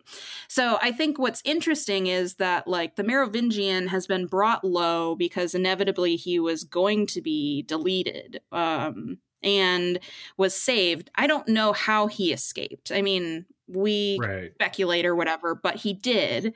But to see him as like this ranting, raving, like person who doesn't have a place in this world, like is so fascinating to me. I think like it's funny and it's also like trying to say something, but because he is so ranting and raving, he can't even get his own point out. And like I had to watch, you know, with subtitles like several times to try to figure out what the fuck he's saying. And so, I mean, for me, their presence there was, you know, for nothing more, I think, than for those people who are like ranting about like, oh, the Matrix was the end of society and like it heralded the like all the problems that we now see and blah blah blah, and like taking Fox News things here and Facebook things here or whatever. Like I don't know, I see it as like he has nothing more to add to the story than that.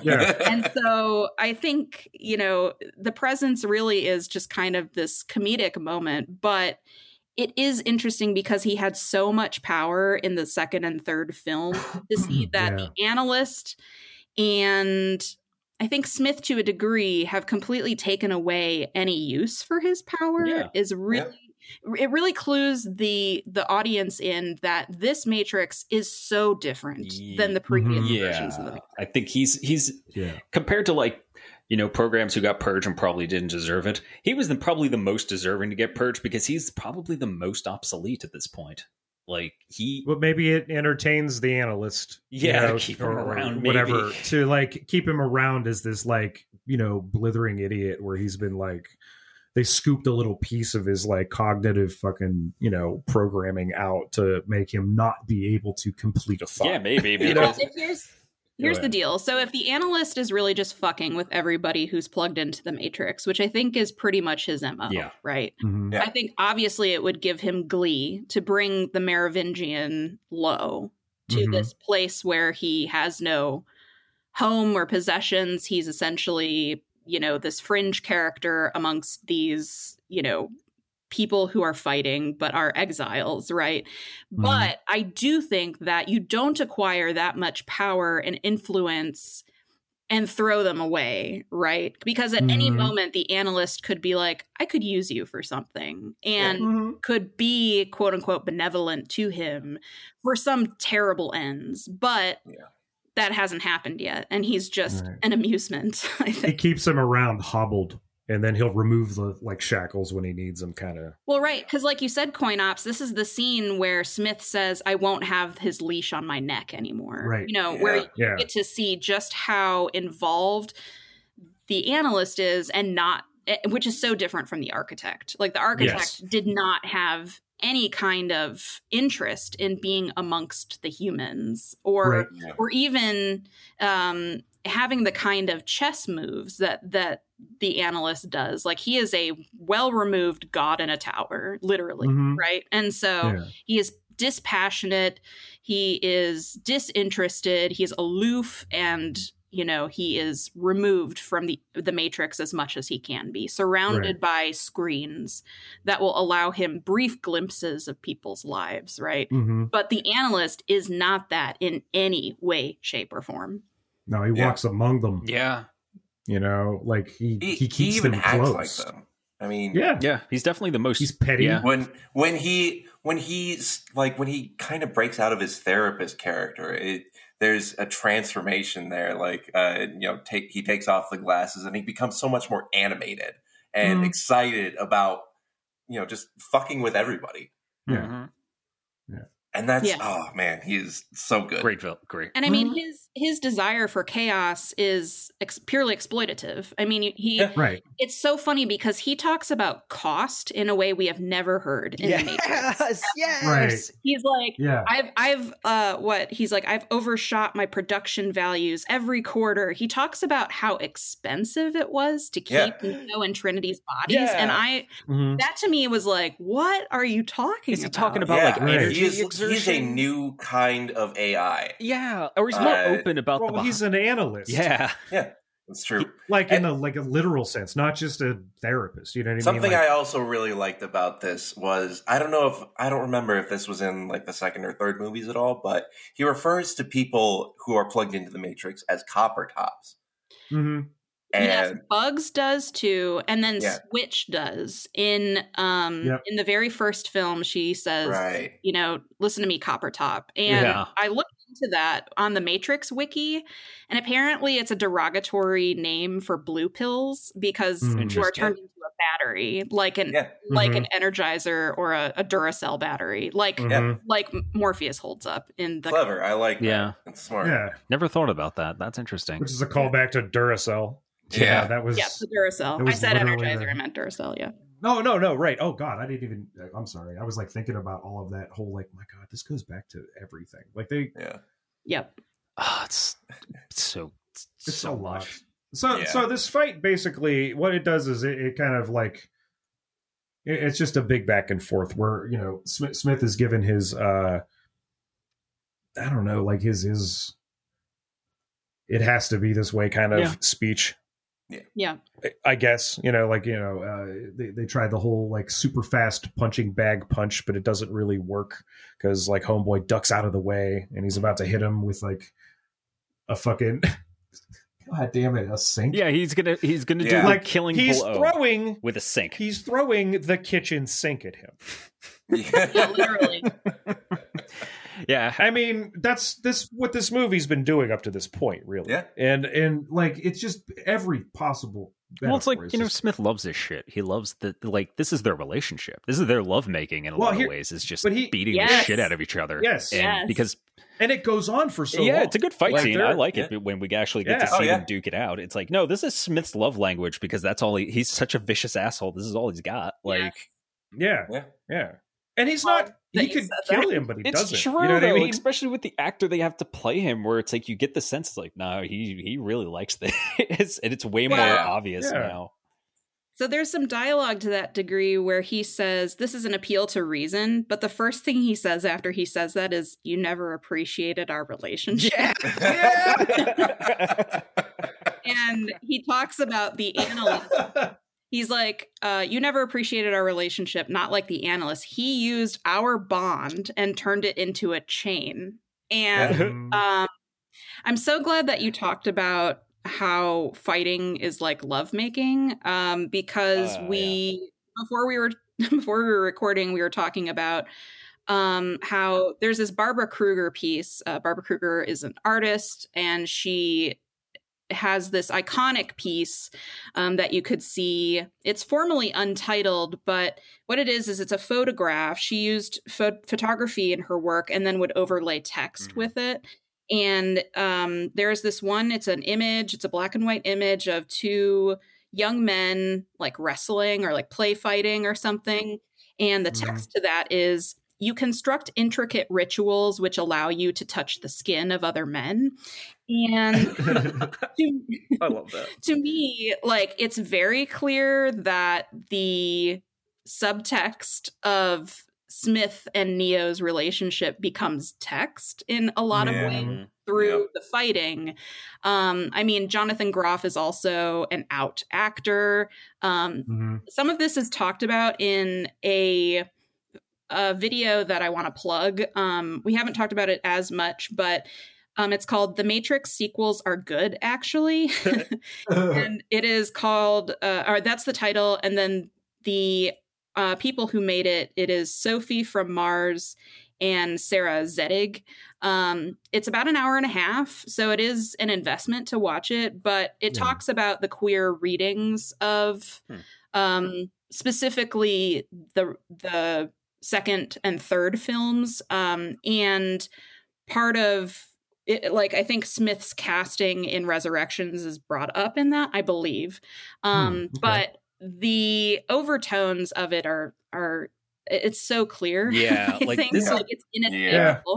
When you mention that, it's almost like this is a Smith who's come out. He's no longer the G-Man anymore. Like, he's this constricted person. Like, he wears fucking sunglasses now. That aren't his. He doesn't wear socks. He doesn't wear socks. He wears nice clothing. I don't know what that means. I don't know what that means either. So I have a note here that I think some of you guys might appreciate because you were talking about comic books. And so when Smith first encounters Thomas Anderson in the fight sequence with Morpheus 2.0 and the rain and everything, when his trigger comes and he is ecstatic in stepping back into Smith and he yells, "Mr. Anderson," just like Hugo Weaving did. He says, "I've missed you," which is an echoed line from a line that Smith gives in the original trilogy. But it's much more personal. It's much more like affectionate almost. And what I wrote down is, this reminds me how previous versions of the One experienced love in a much more general way. Neo experiences it romantically with Trinity. I said, I wonder if something similar could be happening with Smith. Since he was deleted but brought back, he has obviously changed his DSI, his self-image. He's no longer Hugo Weaving. He is Jonathan Groff. But his connection with Neo that he spoke about in Reloaded has also changed. And I said, honestly, it has a similar vibe to me to the Dark Knight's Joker and Batman when he said, totally seriously, sort of like, you complete me. Yeah. The, like, two different sides of the same coin kind of shtick. Which is what the Oracle says. She says that he is his negative, his his shadow, his yang, or whatever. I mean, she doesn't use those terms, but she says that he is Neo's opposite. And so in a lot of ways, like, they are kind of the same, but there's so much like queer emoting, I would say, in this film that is, Smith has this affection for him that is not something that you saw very much of in Reloaded and Revolutions. I mean, he does, but it's not coded that way as obviously, I would say. You didn't know how to express it. But they didn't code Morpheus's character as obviously either. But I mean, for all that though, it was always the two of them being presented as opposites. Yeah, correct. And this, like, throughout the film, you could infer it, but here it's straight up they're saying. This film is like almost like a correction on the previous films. Not that it's correcting the events of them, but it's correcting the criticisms. It's like, this is what we were trying to fucking say. And that fits in with this fits in with the story, because this is maturing of Smith as a character, where he's to the point where he could.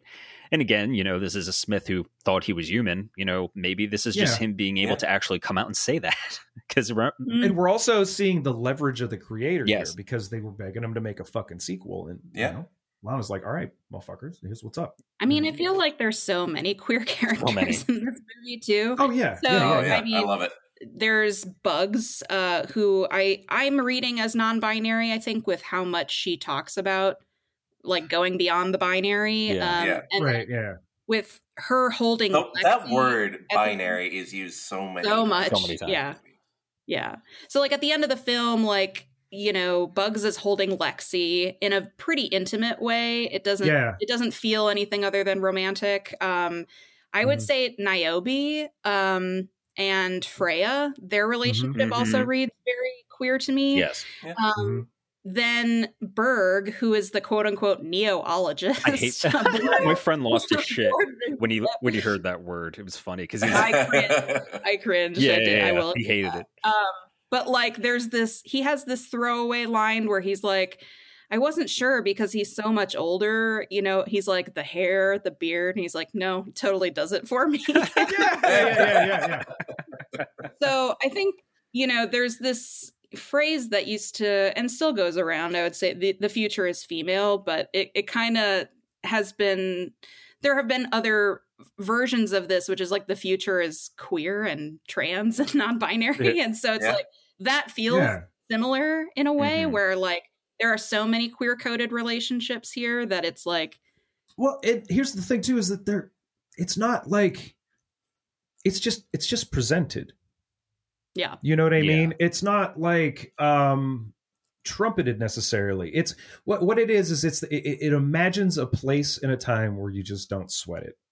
Yeah. Which is like just a problem most straight people have, is they sweat it. Well, not most, but like a lot of straight people have a real problem when they see like two guys holding hands. And I was like, hey, look, whatever, man. It's an extra parking space if you think about it. And they might adopt a kid, solve two problems at once. And, it's like, you try to reach like some of these fucking people on like a practical level about these things. You just want to imagine like a future where it's not taken for granted. It's just there. Yeah. It's not preachy either. It's just, like I said, it's just there. It was really nice, actually. I think there's been a lot of, I think there's been a lot of moves, I think in like media, but just like in general, like if you live in a city, I don't even know that. I can't even say that. I, worked in a plastic plant. There was a gay dude I worked with and he had to keep it super fucking secret, but he was like cool telling me about it and stuff. And like, I don't know, we'd go get whiskey every now and again. He was cool as shit. Didn't matter. But he knew that he would get his ass kicked by some of the fucking people in the plant. It's a little different in the cities where you can actually have like a larger community and like, I'm sorry about the dog in the background, but like, and you can go to like a safe place, like a place where it's more of a community. And then like the arguments that you have within that community are just interpersonal. It's not, cultural, because like, I don't know, I could think of a bunch of ravers who are pieces of shit. Yeah. You know what I mean? Like in my own little subgroup is it? Yeah, no, the city's definitely something where it's like, you're in a place where it's more normal, at least, whether you speak in a community or not. It's more the fact that it's not such a big fucking deal. You don't have as many eyes on you when you're in the city. You can blend in a little bit more. I mean, I had very early exposure to it because like my babysitter 2 doors down, son was gay and he was cool as shit. Yeah. We would just, like when she'd have to go run to the store, we'd watch fucking Sesame Street. Yeah. Whatever. You know what I mean? Like there was no big deal. We had Jackie Diamond was a trans woman in the 70s in Youngstown who was like a big deal and no one talked shit about her. Yeah. And like, it's just, I mean, and it was just that thing. I just grew up and there were just people around and it was like, all right, whatever, whatever.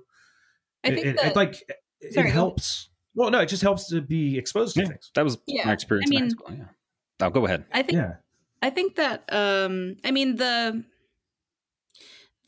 escape to the city myth, I think is, it's hard. Like there aren't, there are problems in the queer community just as there are in other communities, the racism, the fat phobia, the ableism. Those are all present in the queer community. Well, misogyny, misogyny, trans misogyny, colorism, all of those things, like they're still present in the queer community. And I think that like the problem is also like, sometimes there are like rich white cis queers, who are also donating to politicians who, are making trouble for people who are, in the community and part of the community, but also like not your kind of queer, you know what I mean? It's true. Like, no, that's the problem with this. And that's why like the analyst is so dangerous, is that like no group is a monolith. Anytime you get like within any subgroup, like just working around here in DC and stuff like that, you'd be surprised at how many people voted for Trump that were not who you would think. Yeah. You know, and they're not exactly, you know, they don't have like the stars and bars or whatever, like a patch on their hat. Like they're just from all over. I met a black guy that, I mean, it's not like... Sure, that's what I'm saying. Common, like that, people from out of the country, all kinds of people loved him. And it was just like, what the fuck? Yeah. And that's the problem when you approach it with like a broad stroke. If you like, you know, pass some kind of fucking legislation that shuts like one specific thing down, you know, and it's like, why? Like, the rule should be that whole consent thing. It needs to be exchanged or it doesn't happen. That should be the rule. You know, make that the thing. Yeah, things that should be expected. You know, that this movie's a lot of. This movie's the amount of. Well, go ahead. No, it's just like the amount of people who are bothered by shit that will never fucking affect them, like whatsoever. Yeah. That's what there's so much shit that you actually need to. You know, someone's shouting at them with a fucking red face on the television, telling them what to care about. Form of indoctrination, right. You know. That's it's the fact that things cannot just be. It's the fact that, like, I'm trying to bring it back to the film. It's the, you know, the fact, things that just like people just can't let things just be. They can't. My brain is. I'm trying to. I lost my thought. God damn it! We're going on 3 hours, folks. I mean, the madness is setting in. My God. I think if you'll allow me, and I recognize that I'm taking up a lot of space here, but I do. No, this is awesome. Hey, I appreciate it. Want this conversation. This is fucking awesome. For the sake, I was like, hey, if you have 2 hours, cool. But like now that we're at 3, we're like, yo, how long 4 you got? hours? That's great. I'm hanging out now. I'm happy to do it. I do think for the sake of our brains, and getting to the film, we can maybe talk about getting to the end, maybe talk about the love story. I think getting to, because I think that a lot of people said that they were surprised about that. I think, to me, I can understand that because I think that, you know, Trinity saying "I love you" at the end of the first film, I was like, okay. Yeah. Little eye rolly. Yeah. And like saying "you can't be dead because I love you" was a little eye rolly. Yeah. But the funny thing about that is that sort of gets fixed in this movie because, as the analyst says, they needed each other. And he talks about how every sim where you two bonded, let's just say bad things happened. And it really is that the two of them, like, people are like, oh, is Trinity also the one? I'm like, that's not even the most interesting thing about that. I think to me, like, what they're talking about is this power, this incredible power of love is something that transcends, you know, are they soulmates? Like, is she the one? Like, the exploration of that love is something that I'm much more interested in. And so, like, people, I think there's been some talk about, like, you know, is this good? I think, you know, and for me, like, this is not the only situation where something like this happens. I thought off the top of my head, I can name The Good Place. And the Black Mirror episode Hang the DJ, along with arguably the USS Callister from Black Mirror, where a group of people or two people, they love each other, I think, to a degree, maybe less so with the USS Callister, but I think with Hang the DJ, that is a romantic relationship where they are put through 1,000 simulations. I have thought about that episode a lot. Yes. And at the end, it is in the service of this dating app, right? But yeah, that's the terrifying existential part of it for me. Yes, but the idea is that, like, the power that they're talking about is not Trinity's oneness necessarily. It is, you know, their love. And I did some looking at quotes on love, but I want you guys to talk about that for a little bit. I think just to what does that mean to you, that Trinity is so central to Neo's place as the one? Well, I guess for me, I've been reading Neo's relationship with Trinity as essentially trying to accept like, say a trans woman who is trying to accept herself, and I know a lot of trans people who have a lot of body issues, a lot of difficulty making a love for themselves manifest in reality. And so I suppose that this is in that vein. I suppose this would be trying to learn how to, in earnest, practice that self-love. I can see that. Yeah. It's that. I like the balance of masculine and feminine. Yeah. And that's also, I think, kind of what they're trying to get the at. Yin Yang thing, right? Like the concept of the two halves of oneself coming together to form a whole. You know. Well, if we read like Neo's relationships with other characters in the original trilogy, you know, then that kind of paints Smith as like essentially. Well, Neo would be, I suppose, the ego, and then Smith is essentially toxic masculinity. Trinity is, if I'm gonna oversimplify things, just caustically, then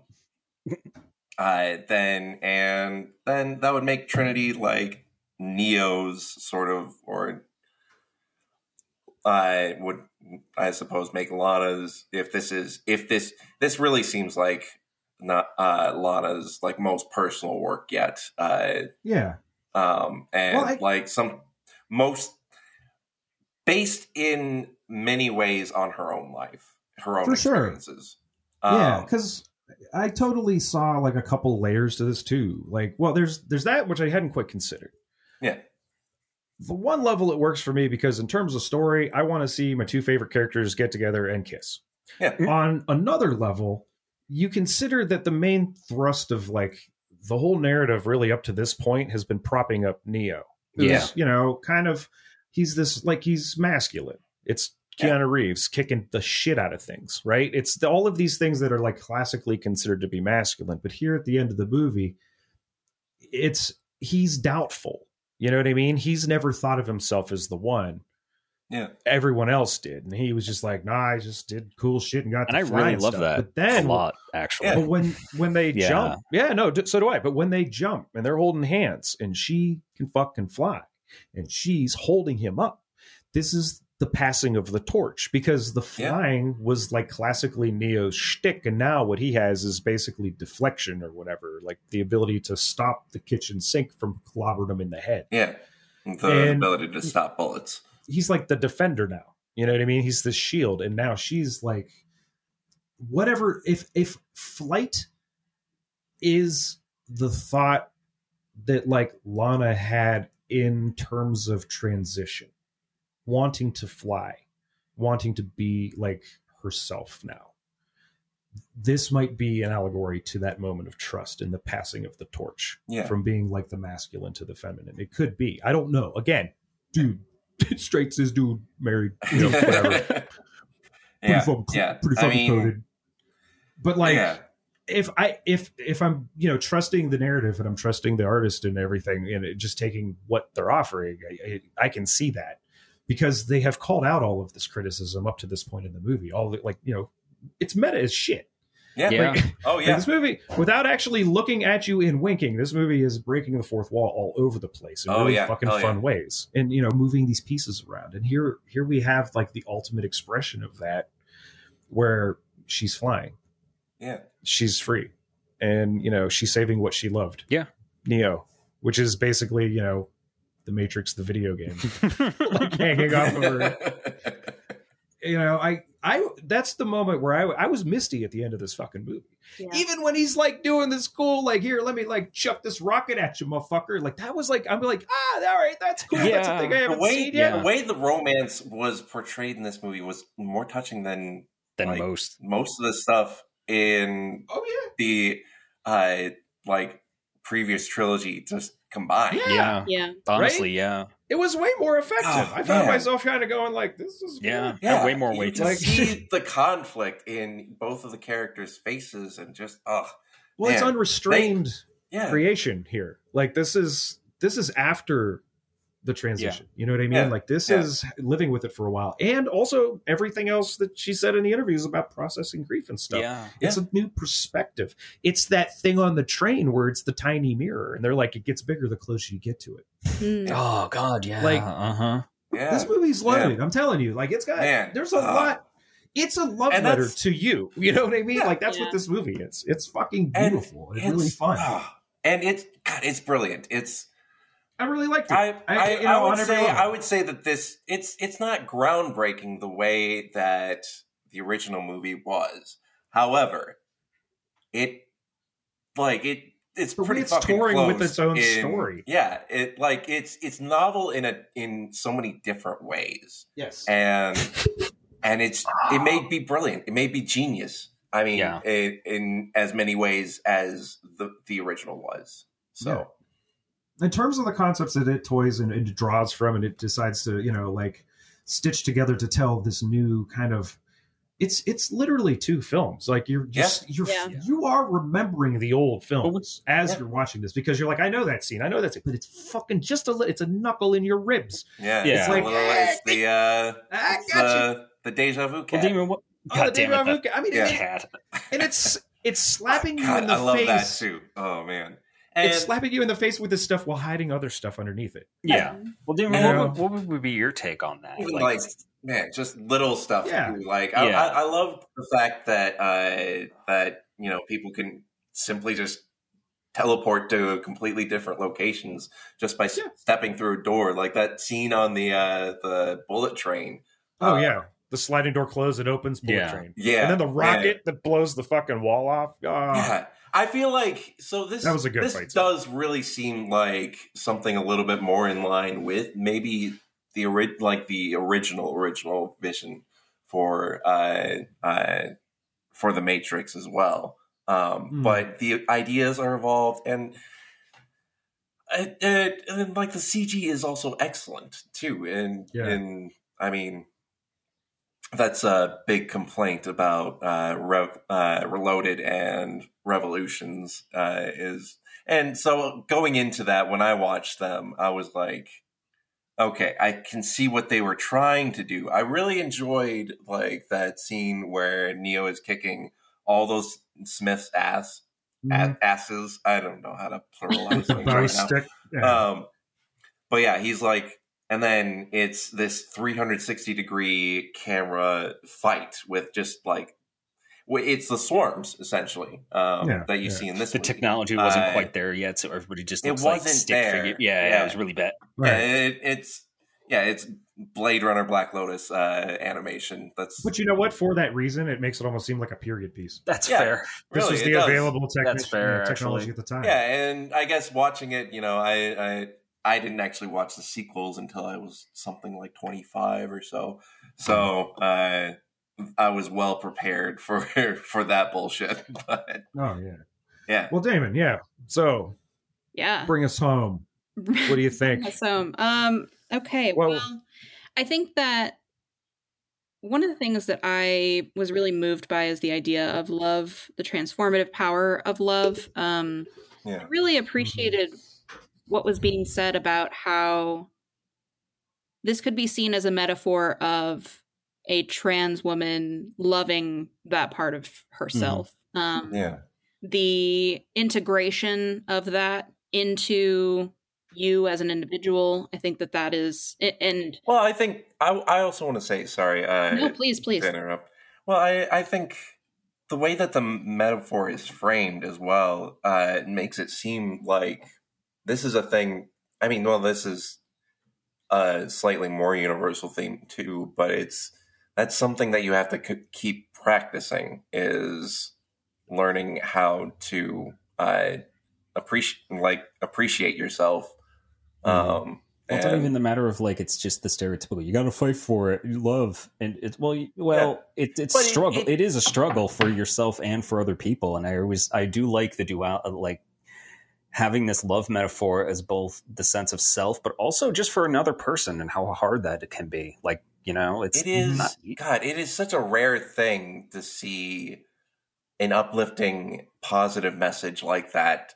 and not feel like it was phoned in some way. I know, right? Because I feel like I see that so often, and it's so rare that you see something, an expression that's so earnest, and that's why the Wachowskis are like, that's why their stuff is typically very good, because they put themselves into it. Just have a romance as much that doesn't as they can. make me feel it was phoned in, you know, where I'm where I'm like, it felt her. Exactly, yeah. And you know, this super positive, happy, fun ending too. They even like throw in a line about how painting the sky with rainbows. Like, they blow everything out in this. It's really fun. You know, like, I don't know. I can't imagine not enjoying this movie. I enjoyed it more the second time. Yeah. But even worried. My brain. Demon. We're almost over. Is it Demon hell. Yeah. That's all I got. So there's a few threads I want to braid together, and hopefully we can. This is a nice way to maybe end. It's all sort of coalescing in my brain at the moment, so hopefully it makes a sort of sense. Yeah, I should make note that I am like literally coming right off of watching it this morning. So that's great. So this is my fresh takes. That's amazing. So there's a few things here. One of the things that has been talked about is the idea of consent. And I think that it's so important to me that Trinity is the person who makes the decision on if she goes. Even though, you know, so much is riding on her being extracted from the Matrix, like it has to be her decision. I think that in and of itself, I feel like could be, you know, a 2-hour conversation about like, you know, how many things can we apply that to? Like, it has to be your decision, you know, when you are, I would say, if you want to come out, if you want to stay closeted. I think the other thing is like, you know, people are I think living closeted existences, and that is also a choice that they make with eyes open. You know, that is not something that they're necessarily doing out of cowardice or anything other than this is my choice as well. So I think like her choosing to leave the Matrix, and Neo respecting that choice so much. Like when they first go to Simulate at the very end, right? And she at first chooses not to go with him. He's going to turn himself over to the analyst, and they're going to unplug him. Like, I just so appreciated that moment because it's so necessary. I think that whole scene too had like, I don't know, it had a unique weight that you haven't seen in this series. It's so tense before, with all these like SWAT cops and FBI agents all around in this coffee house, and just gentrification, man. I'm telling you, it's fucked up. Because it's like it doesn't start off as a shootout; it becomes one. But that's the finale. But it's just tense. Really tense. It's loaded. It's Chekhov's coffee shop. Yeah, basically, like to the point where I kind of felt that maybe the analyst scrubbed all the SWAT members from Revision or something, because like how did she end up there in the first place? You know what I mean? Like, did she get a feeling, which is probably what happened? I love it when Chad like runs in and he's like, "Hey, we gotta go." Oh, I don't know what you're doing here, but even Chad, he's so disconnected from her life or her experience that he can't even tell like what is happening. It was really good. She doesn't so I think like to his face. Neo being willing to give himself up on Trinity's word, because he would not want to live a life without her, I think was very powerful. It like shook me, I think, a bit more than I thought it would. And then there's something that we were talking about earlier in reference to the analyst, which was Shadowlink, it may have been you who was saying this. I don't want to misattribute it, but someone was talking about some people just don't want to be vulnerable and open themselves up to the idea of someone poking around in their brain, or that's how they maybe view that. But like, it is vulnerable as fuck to love somebody. You know what I mean? Like, you have to open yourself up to be known, to be loved, to be cared for in an authentic way that is abandoning those scripts of what we imagine, you know, the script of what our lives are supposed to be, right? You're supposed to get married, you have the kids, you do the white picket fence or whatever, but like being so vulnerable to open yourself up to sharing your heart, your life with another person, whether that is platonic or romantic, I should say, like knowing somebody in that kind of very intimate way is an amazing act of vulnerability, right? And so I think one of the things that I did when looking up love was, so one of our great theorists passed away very recently, Bell Hooks, Black feminist theorist, and I recommend people checking out her work. But I opened up her book called All About Love. It's something that was very early for me when I first started on my path of coming out, and has stayed with me. And so I looked at it again, and she uses a couple of quotes here that are from other folks, but was buried in her text. And one of them was this quote from Thomas Merton. And he has this essay called Love and Need. And I'm just going to read this quote. It says, "Love is, in fact, an intensification of life, a completeness, a fullness, a wholeness of life. Life curves upward to a peak of intensity, a high point of value and meaning, at which all its latent creative possibility go into action, and the person transcends himself or herself in encounter, response, and communion with another. It is for this that we came into the world. This communion and self-transcendence, we do not become fully human until we give ourselves to each other in love." And like, I think about like when you talk about humans, sentience, you talk about being part of the real world, like that's what that sounds like to me, right? And I think like when they talk about love, they're not talking about this cheap fairy tale. They're talking about like real love that people are fucking terrified to do, right? Like, you know, this is the era of ghosting and you know, like hookup culture and hookup apps and things like that. And I think like people are afraid, I think, of love in a very real way. I'm not discounting myself from that conversation either. I think to be known, to be vulnerable, to be so out of control in some ways, like I think is terrifying for people, you know? So the idea of putting that onto film and having that sort of be the centerpiece of a lot of what is being said, to me feels really beautiful. And I think the people who reject that, I reach for a quote from Bell Hooks in this book, which just shouted out to me. And it's very short, but she says, "Ultimately, cynicism is the great mask of the disappointed and betrayed heart." And I just think about like people who are like, "No, that sucked," or like, and I'm not saying you have to love this movie. I'm not saying you have to look at this the way I do or any of you do.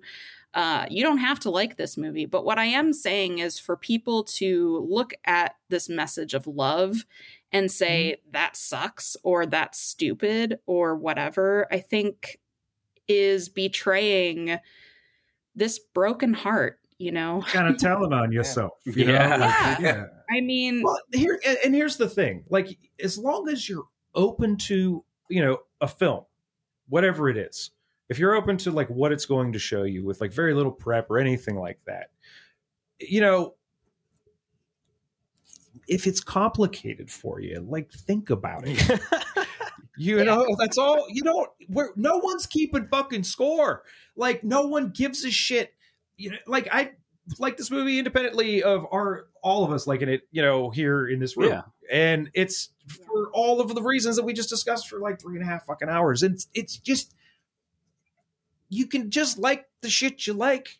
Yeah, you know, on some level, you should also examine those things. And why do you like not them? Everything has to be a meme either, where it's like, you know, that things, society, at least I'm calling the internet society God, but it's at the moment. Yeah, but it's like not everything has to be a joke, and not like you can express yourself as a serious fucking adult about the things you're feeling. Yeah. And I think with a movie that's being so honest about like real fucking adult emotions, it's presenting to an audience that, I don't know, communicates through me. I don't know. And it's playful. It is. Like, it's not a dour affair. That's the thing about it that fucking made me just love it at the end of the day. Like, not only was I laughing my ass off that first half hour, it just kept stacking and giving me things. And I was just like, I think that was their attempt to that was definitely their attempt to sort of shake off the sort of dour masculinity. Kind of Frank Miller-esque grittiness. Yeah. I love that meme where it's like Frank Miller sitting at a desk. It's like this 4-panel comic, and it's like a guns to his head, and it's like, you have to write the script, but like if you say anything, like you cannot type the word whore. Oh, so like in the second panel, he's sitting there sweating. Yeah. Yep. And like in the third panel, he puts a W down, and then the fourth panel, it's just like the whole fucking text bubble is like horse, and then the gun gets cocked. You know, it's Frank Miller. What a shame, because I always liked.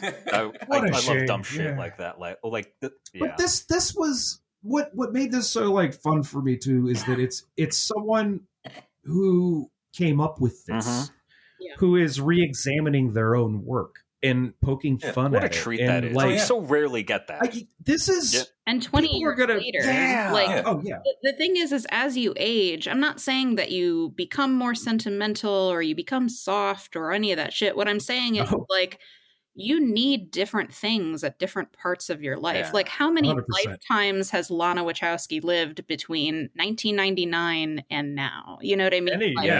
And that's really, pre 9/11. You know what I mean? It's pre so many things. I mean, when The Matrix first came out, the internet is not what it is now. You know what I mean? So like, Nokia flip phones were the bomb, yo. Yeah. I mean, I don't know. I think that like it was so fucking weird back then.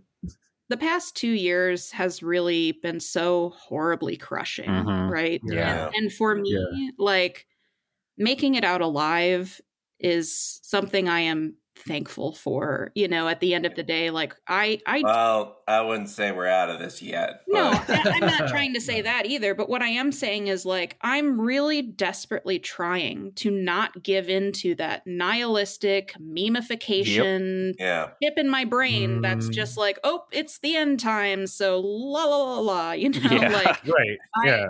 And it's really fucking hard because you have to sit in how fucking terrible everything is. You have to feel your feelings, you know? Yeah. And like, for me, like, the futurity of this movie, like the things that it's saying in a way that is, even though it is not subtle, I do not feel like it is the heavy-handed, didactic tone of those second two movies, right? Yeah, even if my feelings about them have changed, like those movies are, it is heavy philosophy. Yes.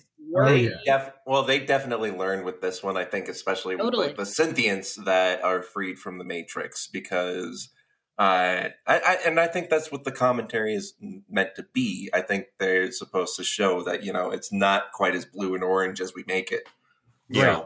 And they also made fun of the talkiest motherfucker in the film, which was the Merovingian. So, yes, man, that was, So I think for me, I think that maybe I'll wind towards end on this, which is just like, I don't think that because someone doesn't agree, it is automatically bad.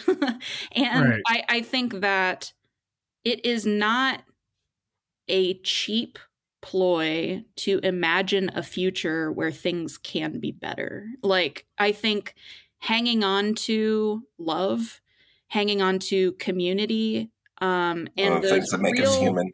Real authentic connections, right? They're the things that make us human. They're the things that we live for. They're the things that we become, you know, real beings, you know? And so that for me is in this really terrible moment, like, those things are incredibly not just comforting to me, but they're important and special. And I'm just so grateful that I live in a time that I can see this kind of art again. You know, like, especially this is up there with the first. So high profile. Yeah. So that's me, boys. How about you? Everything you just said was very beautiful. Honestly. Yeah, I agree. I couldn't possibly put a cap on that. Yeah, seriously. I just want to say, I just want to make a comment.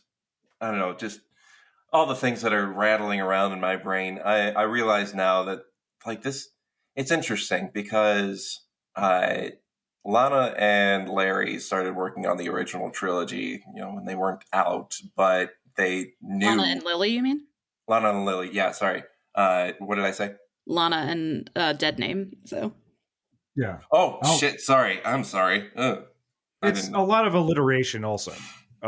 Yes. Yes. But anyways, so Lana and Lily, when they started on the first one, I think that I get the sense that this journey that they take us on wouldn't have been possible without the early internet.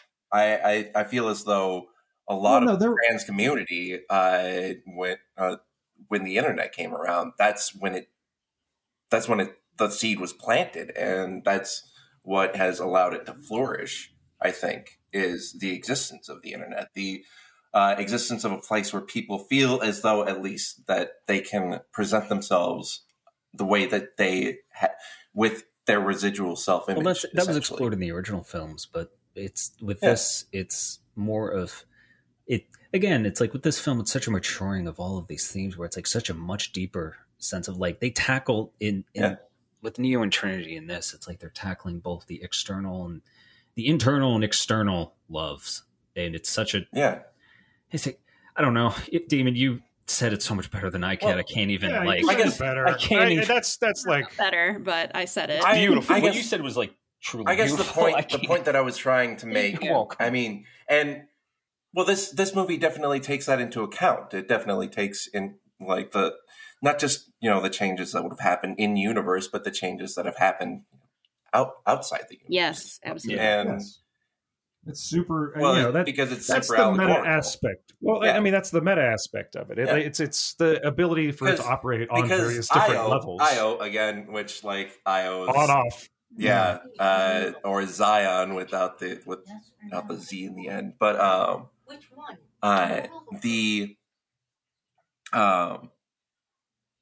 Shoot, I forgot where I was going. Give me a sec. That's okay. No, it's okay.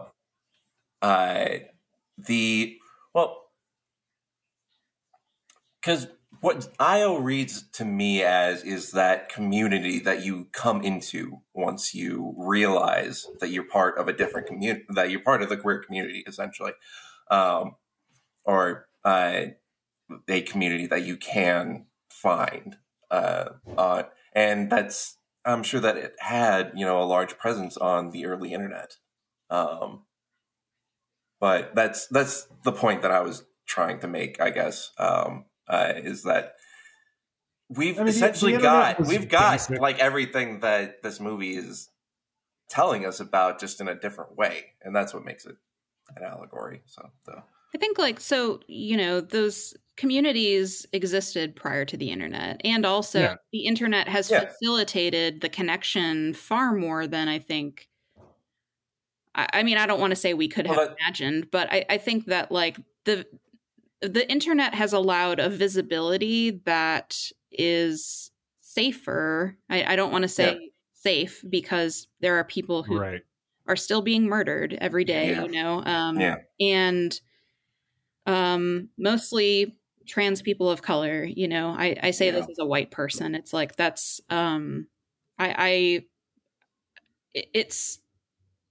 it is both. I have aspects of my identity that are misunderstood, demonized, and also like I exist in a very privileged space to do that. Now I try to follow people on the internet who are given the opportunity to be visible, to be heard, to declare their humanity in a way that I think that really people struggled to do prior to the internet. I think like there's a real big conversation happening in the disabled community right now where, the way in which the world sort of moved online in a way when the pandemic hit, like that's where a lot of disabled people have been. Like the disabled community has really been at the forefront of the conversation about, you know, eugenics and the things that are happening, you know, to the people who are most vulnerable, you know, but it's like their community, if the internet were to be different, if it were to be less available to, you know, the disabled community, like that would be an enormous blow to people's just daily lives, their ability to have any kind of community. I think like having community, that love, that trust, that vulnerability with other people, like it's something that has saved my life, I know, in a very literal way. Yeah. Oh yeah. Yeah. And I've said it before, even like this project here, this podcast is saving my ass. Like it's given me something to do where I couldn't be doing anything else, you know, because of just the context in which we live and the fact that even if it wasn't a fucking plague, it still isn't really like, they're not paying you enough anyway. Like all of this frustration is like, you know, it's alleviated to a certain degree by this connectivity, this ability to speak with people and just like stay in touch with folks that I've known forever, you know, like to even bring us to this moment. And it's like, I'm not good isolated. Same. 100%. Like I'm good staying at home and shit, but like I need to see the world and I need to see people and talk to them and stuff like that. Like again, I'm an introvert. I don't really like, you know, hanging out in crowds and stuff or anything like that, but I can make do. And I do miss shows and I do miss like going to like strange art, you know, gatherings and whatnot here and there and stuff like that. I miss all of that stuff. And barring being able to do that, the ability to just do this instead helps. Yeah.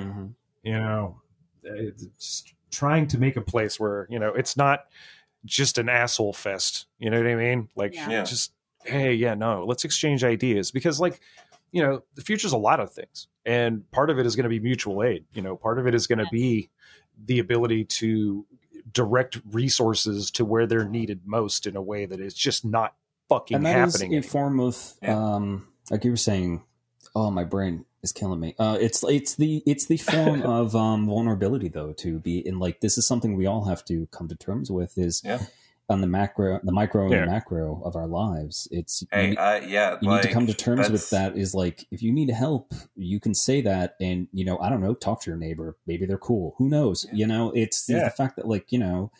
Just understand that you need help and they probably need help too, but it's scary to admit that to ourselves in any degree. And it's, well, we're supposed to be doing the impossible. We're supposed to be picking ourselves up by our bootstraps, which mechanically, physically is but if you try and do that, you're going to like flip over and like probably land on your neck. No, you're not. You're going to stand there like a jackass grabbing onto your bootstraps, not moving at all. That's the fucking shit. You know what I mean? Like when that term was originated, it was meant to describe an impossible thing. It wasn't meant to be like, you know, fucking trickle down theory.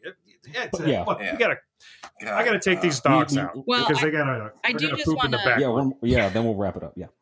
I do just want to say this is sort of, I guess, a wrapping up conversation or comment, but just to say thank you guys for doing what you do. I've listened to the show and it certainly helped me in those moments where I was like, I need to exist outside of my own shitty brain right now. Let me listen to these three assholes.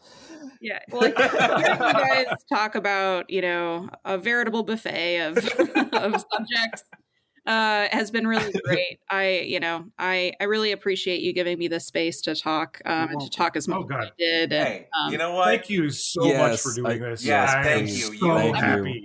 You saved our asses. That's what you did. No. Like I know. There are things you said in this show that were the most beautiful things that will never that we would have never like even approached or knew about or like. Man, I still didn't talk about like fascism or authoritarianism or all these things I like wrote. We'll have you back on that one because fabulous. Keep them notes, set them aside. We'll definitely get into that stuff. I mean, that's a whole thing. Thank you so much for your time. Do you have anything you want to like promote? Yes. Me personally, no. I'm sort of in the middle of a few projects, but what I can do is I mentioned some sources here. I'm all about the like taking the knowledge out of the ivory tower, so I'm happy to like give you guys liner notes. So God, yes. your I'll put it in the can find it on their own and meditate on whatever they want to. That'd be fantastic. Yeah, I'll put those in the show notes. So yeah, scroll down underneath the big screed.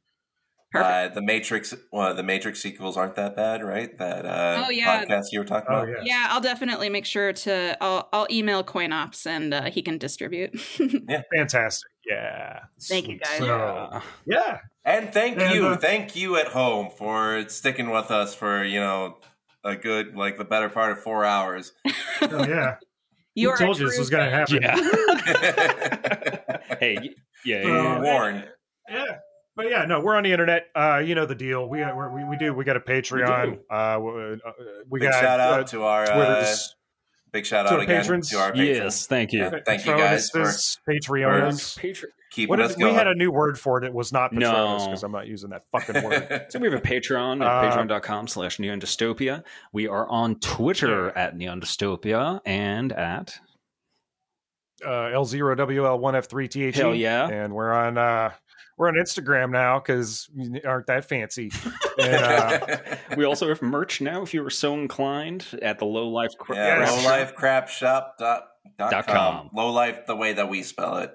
Right, L0WL1F3 crap shop, one word. Yeah. So that's we got crap in there. Buy it. Join our Hive Mind. Yeah. Discord link down below. Yes, please. It's so much fun having everybody come chill. Yeah, we are very happy. Yeah, it's incredible. It is a great little community, and I'm really happy to see it flourishing.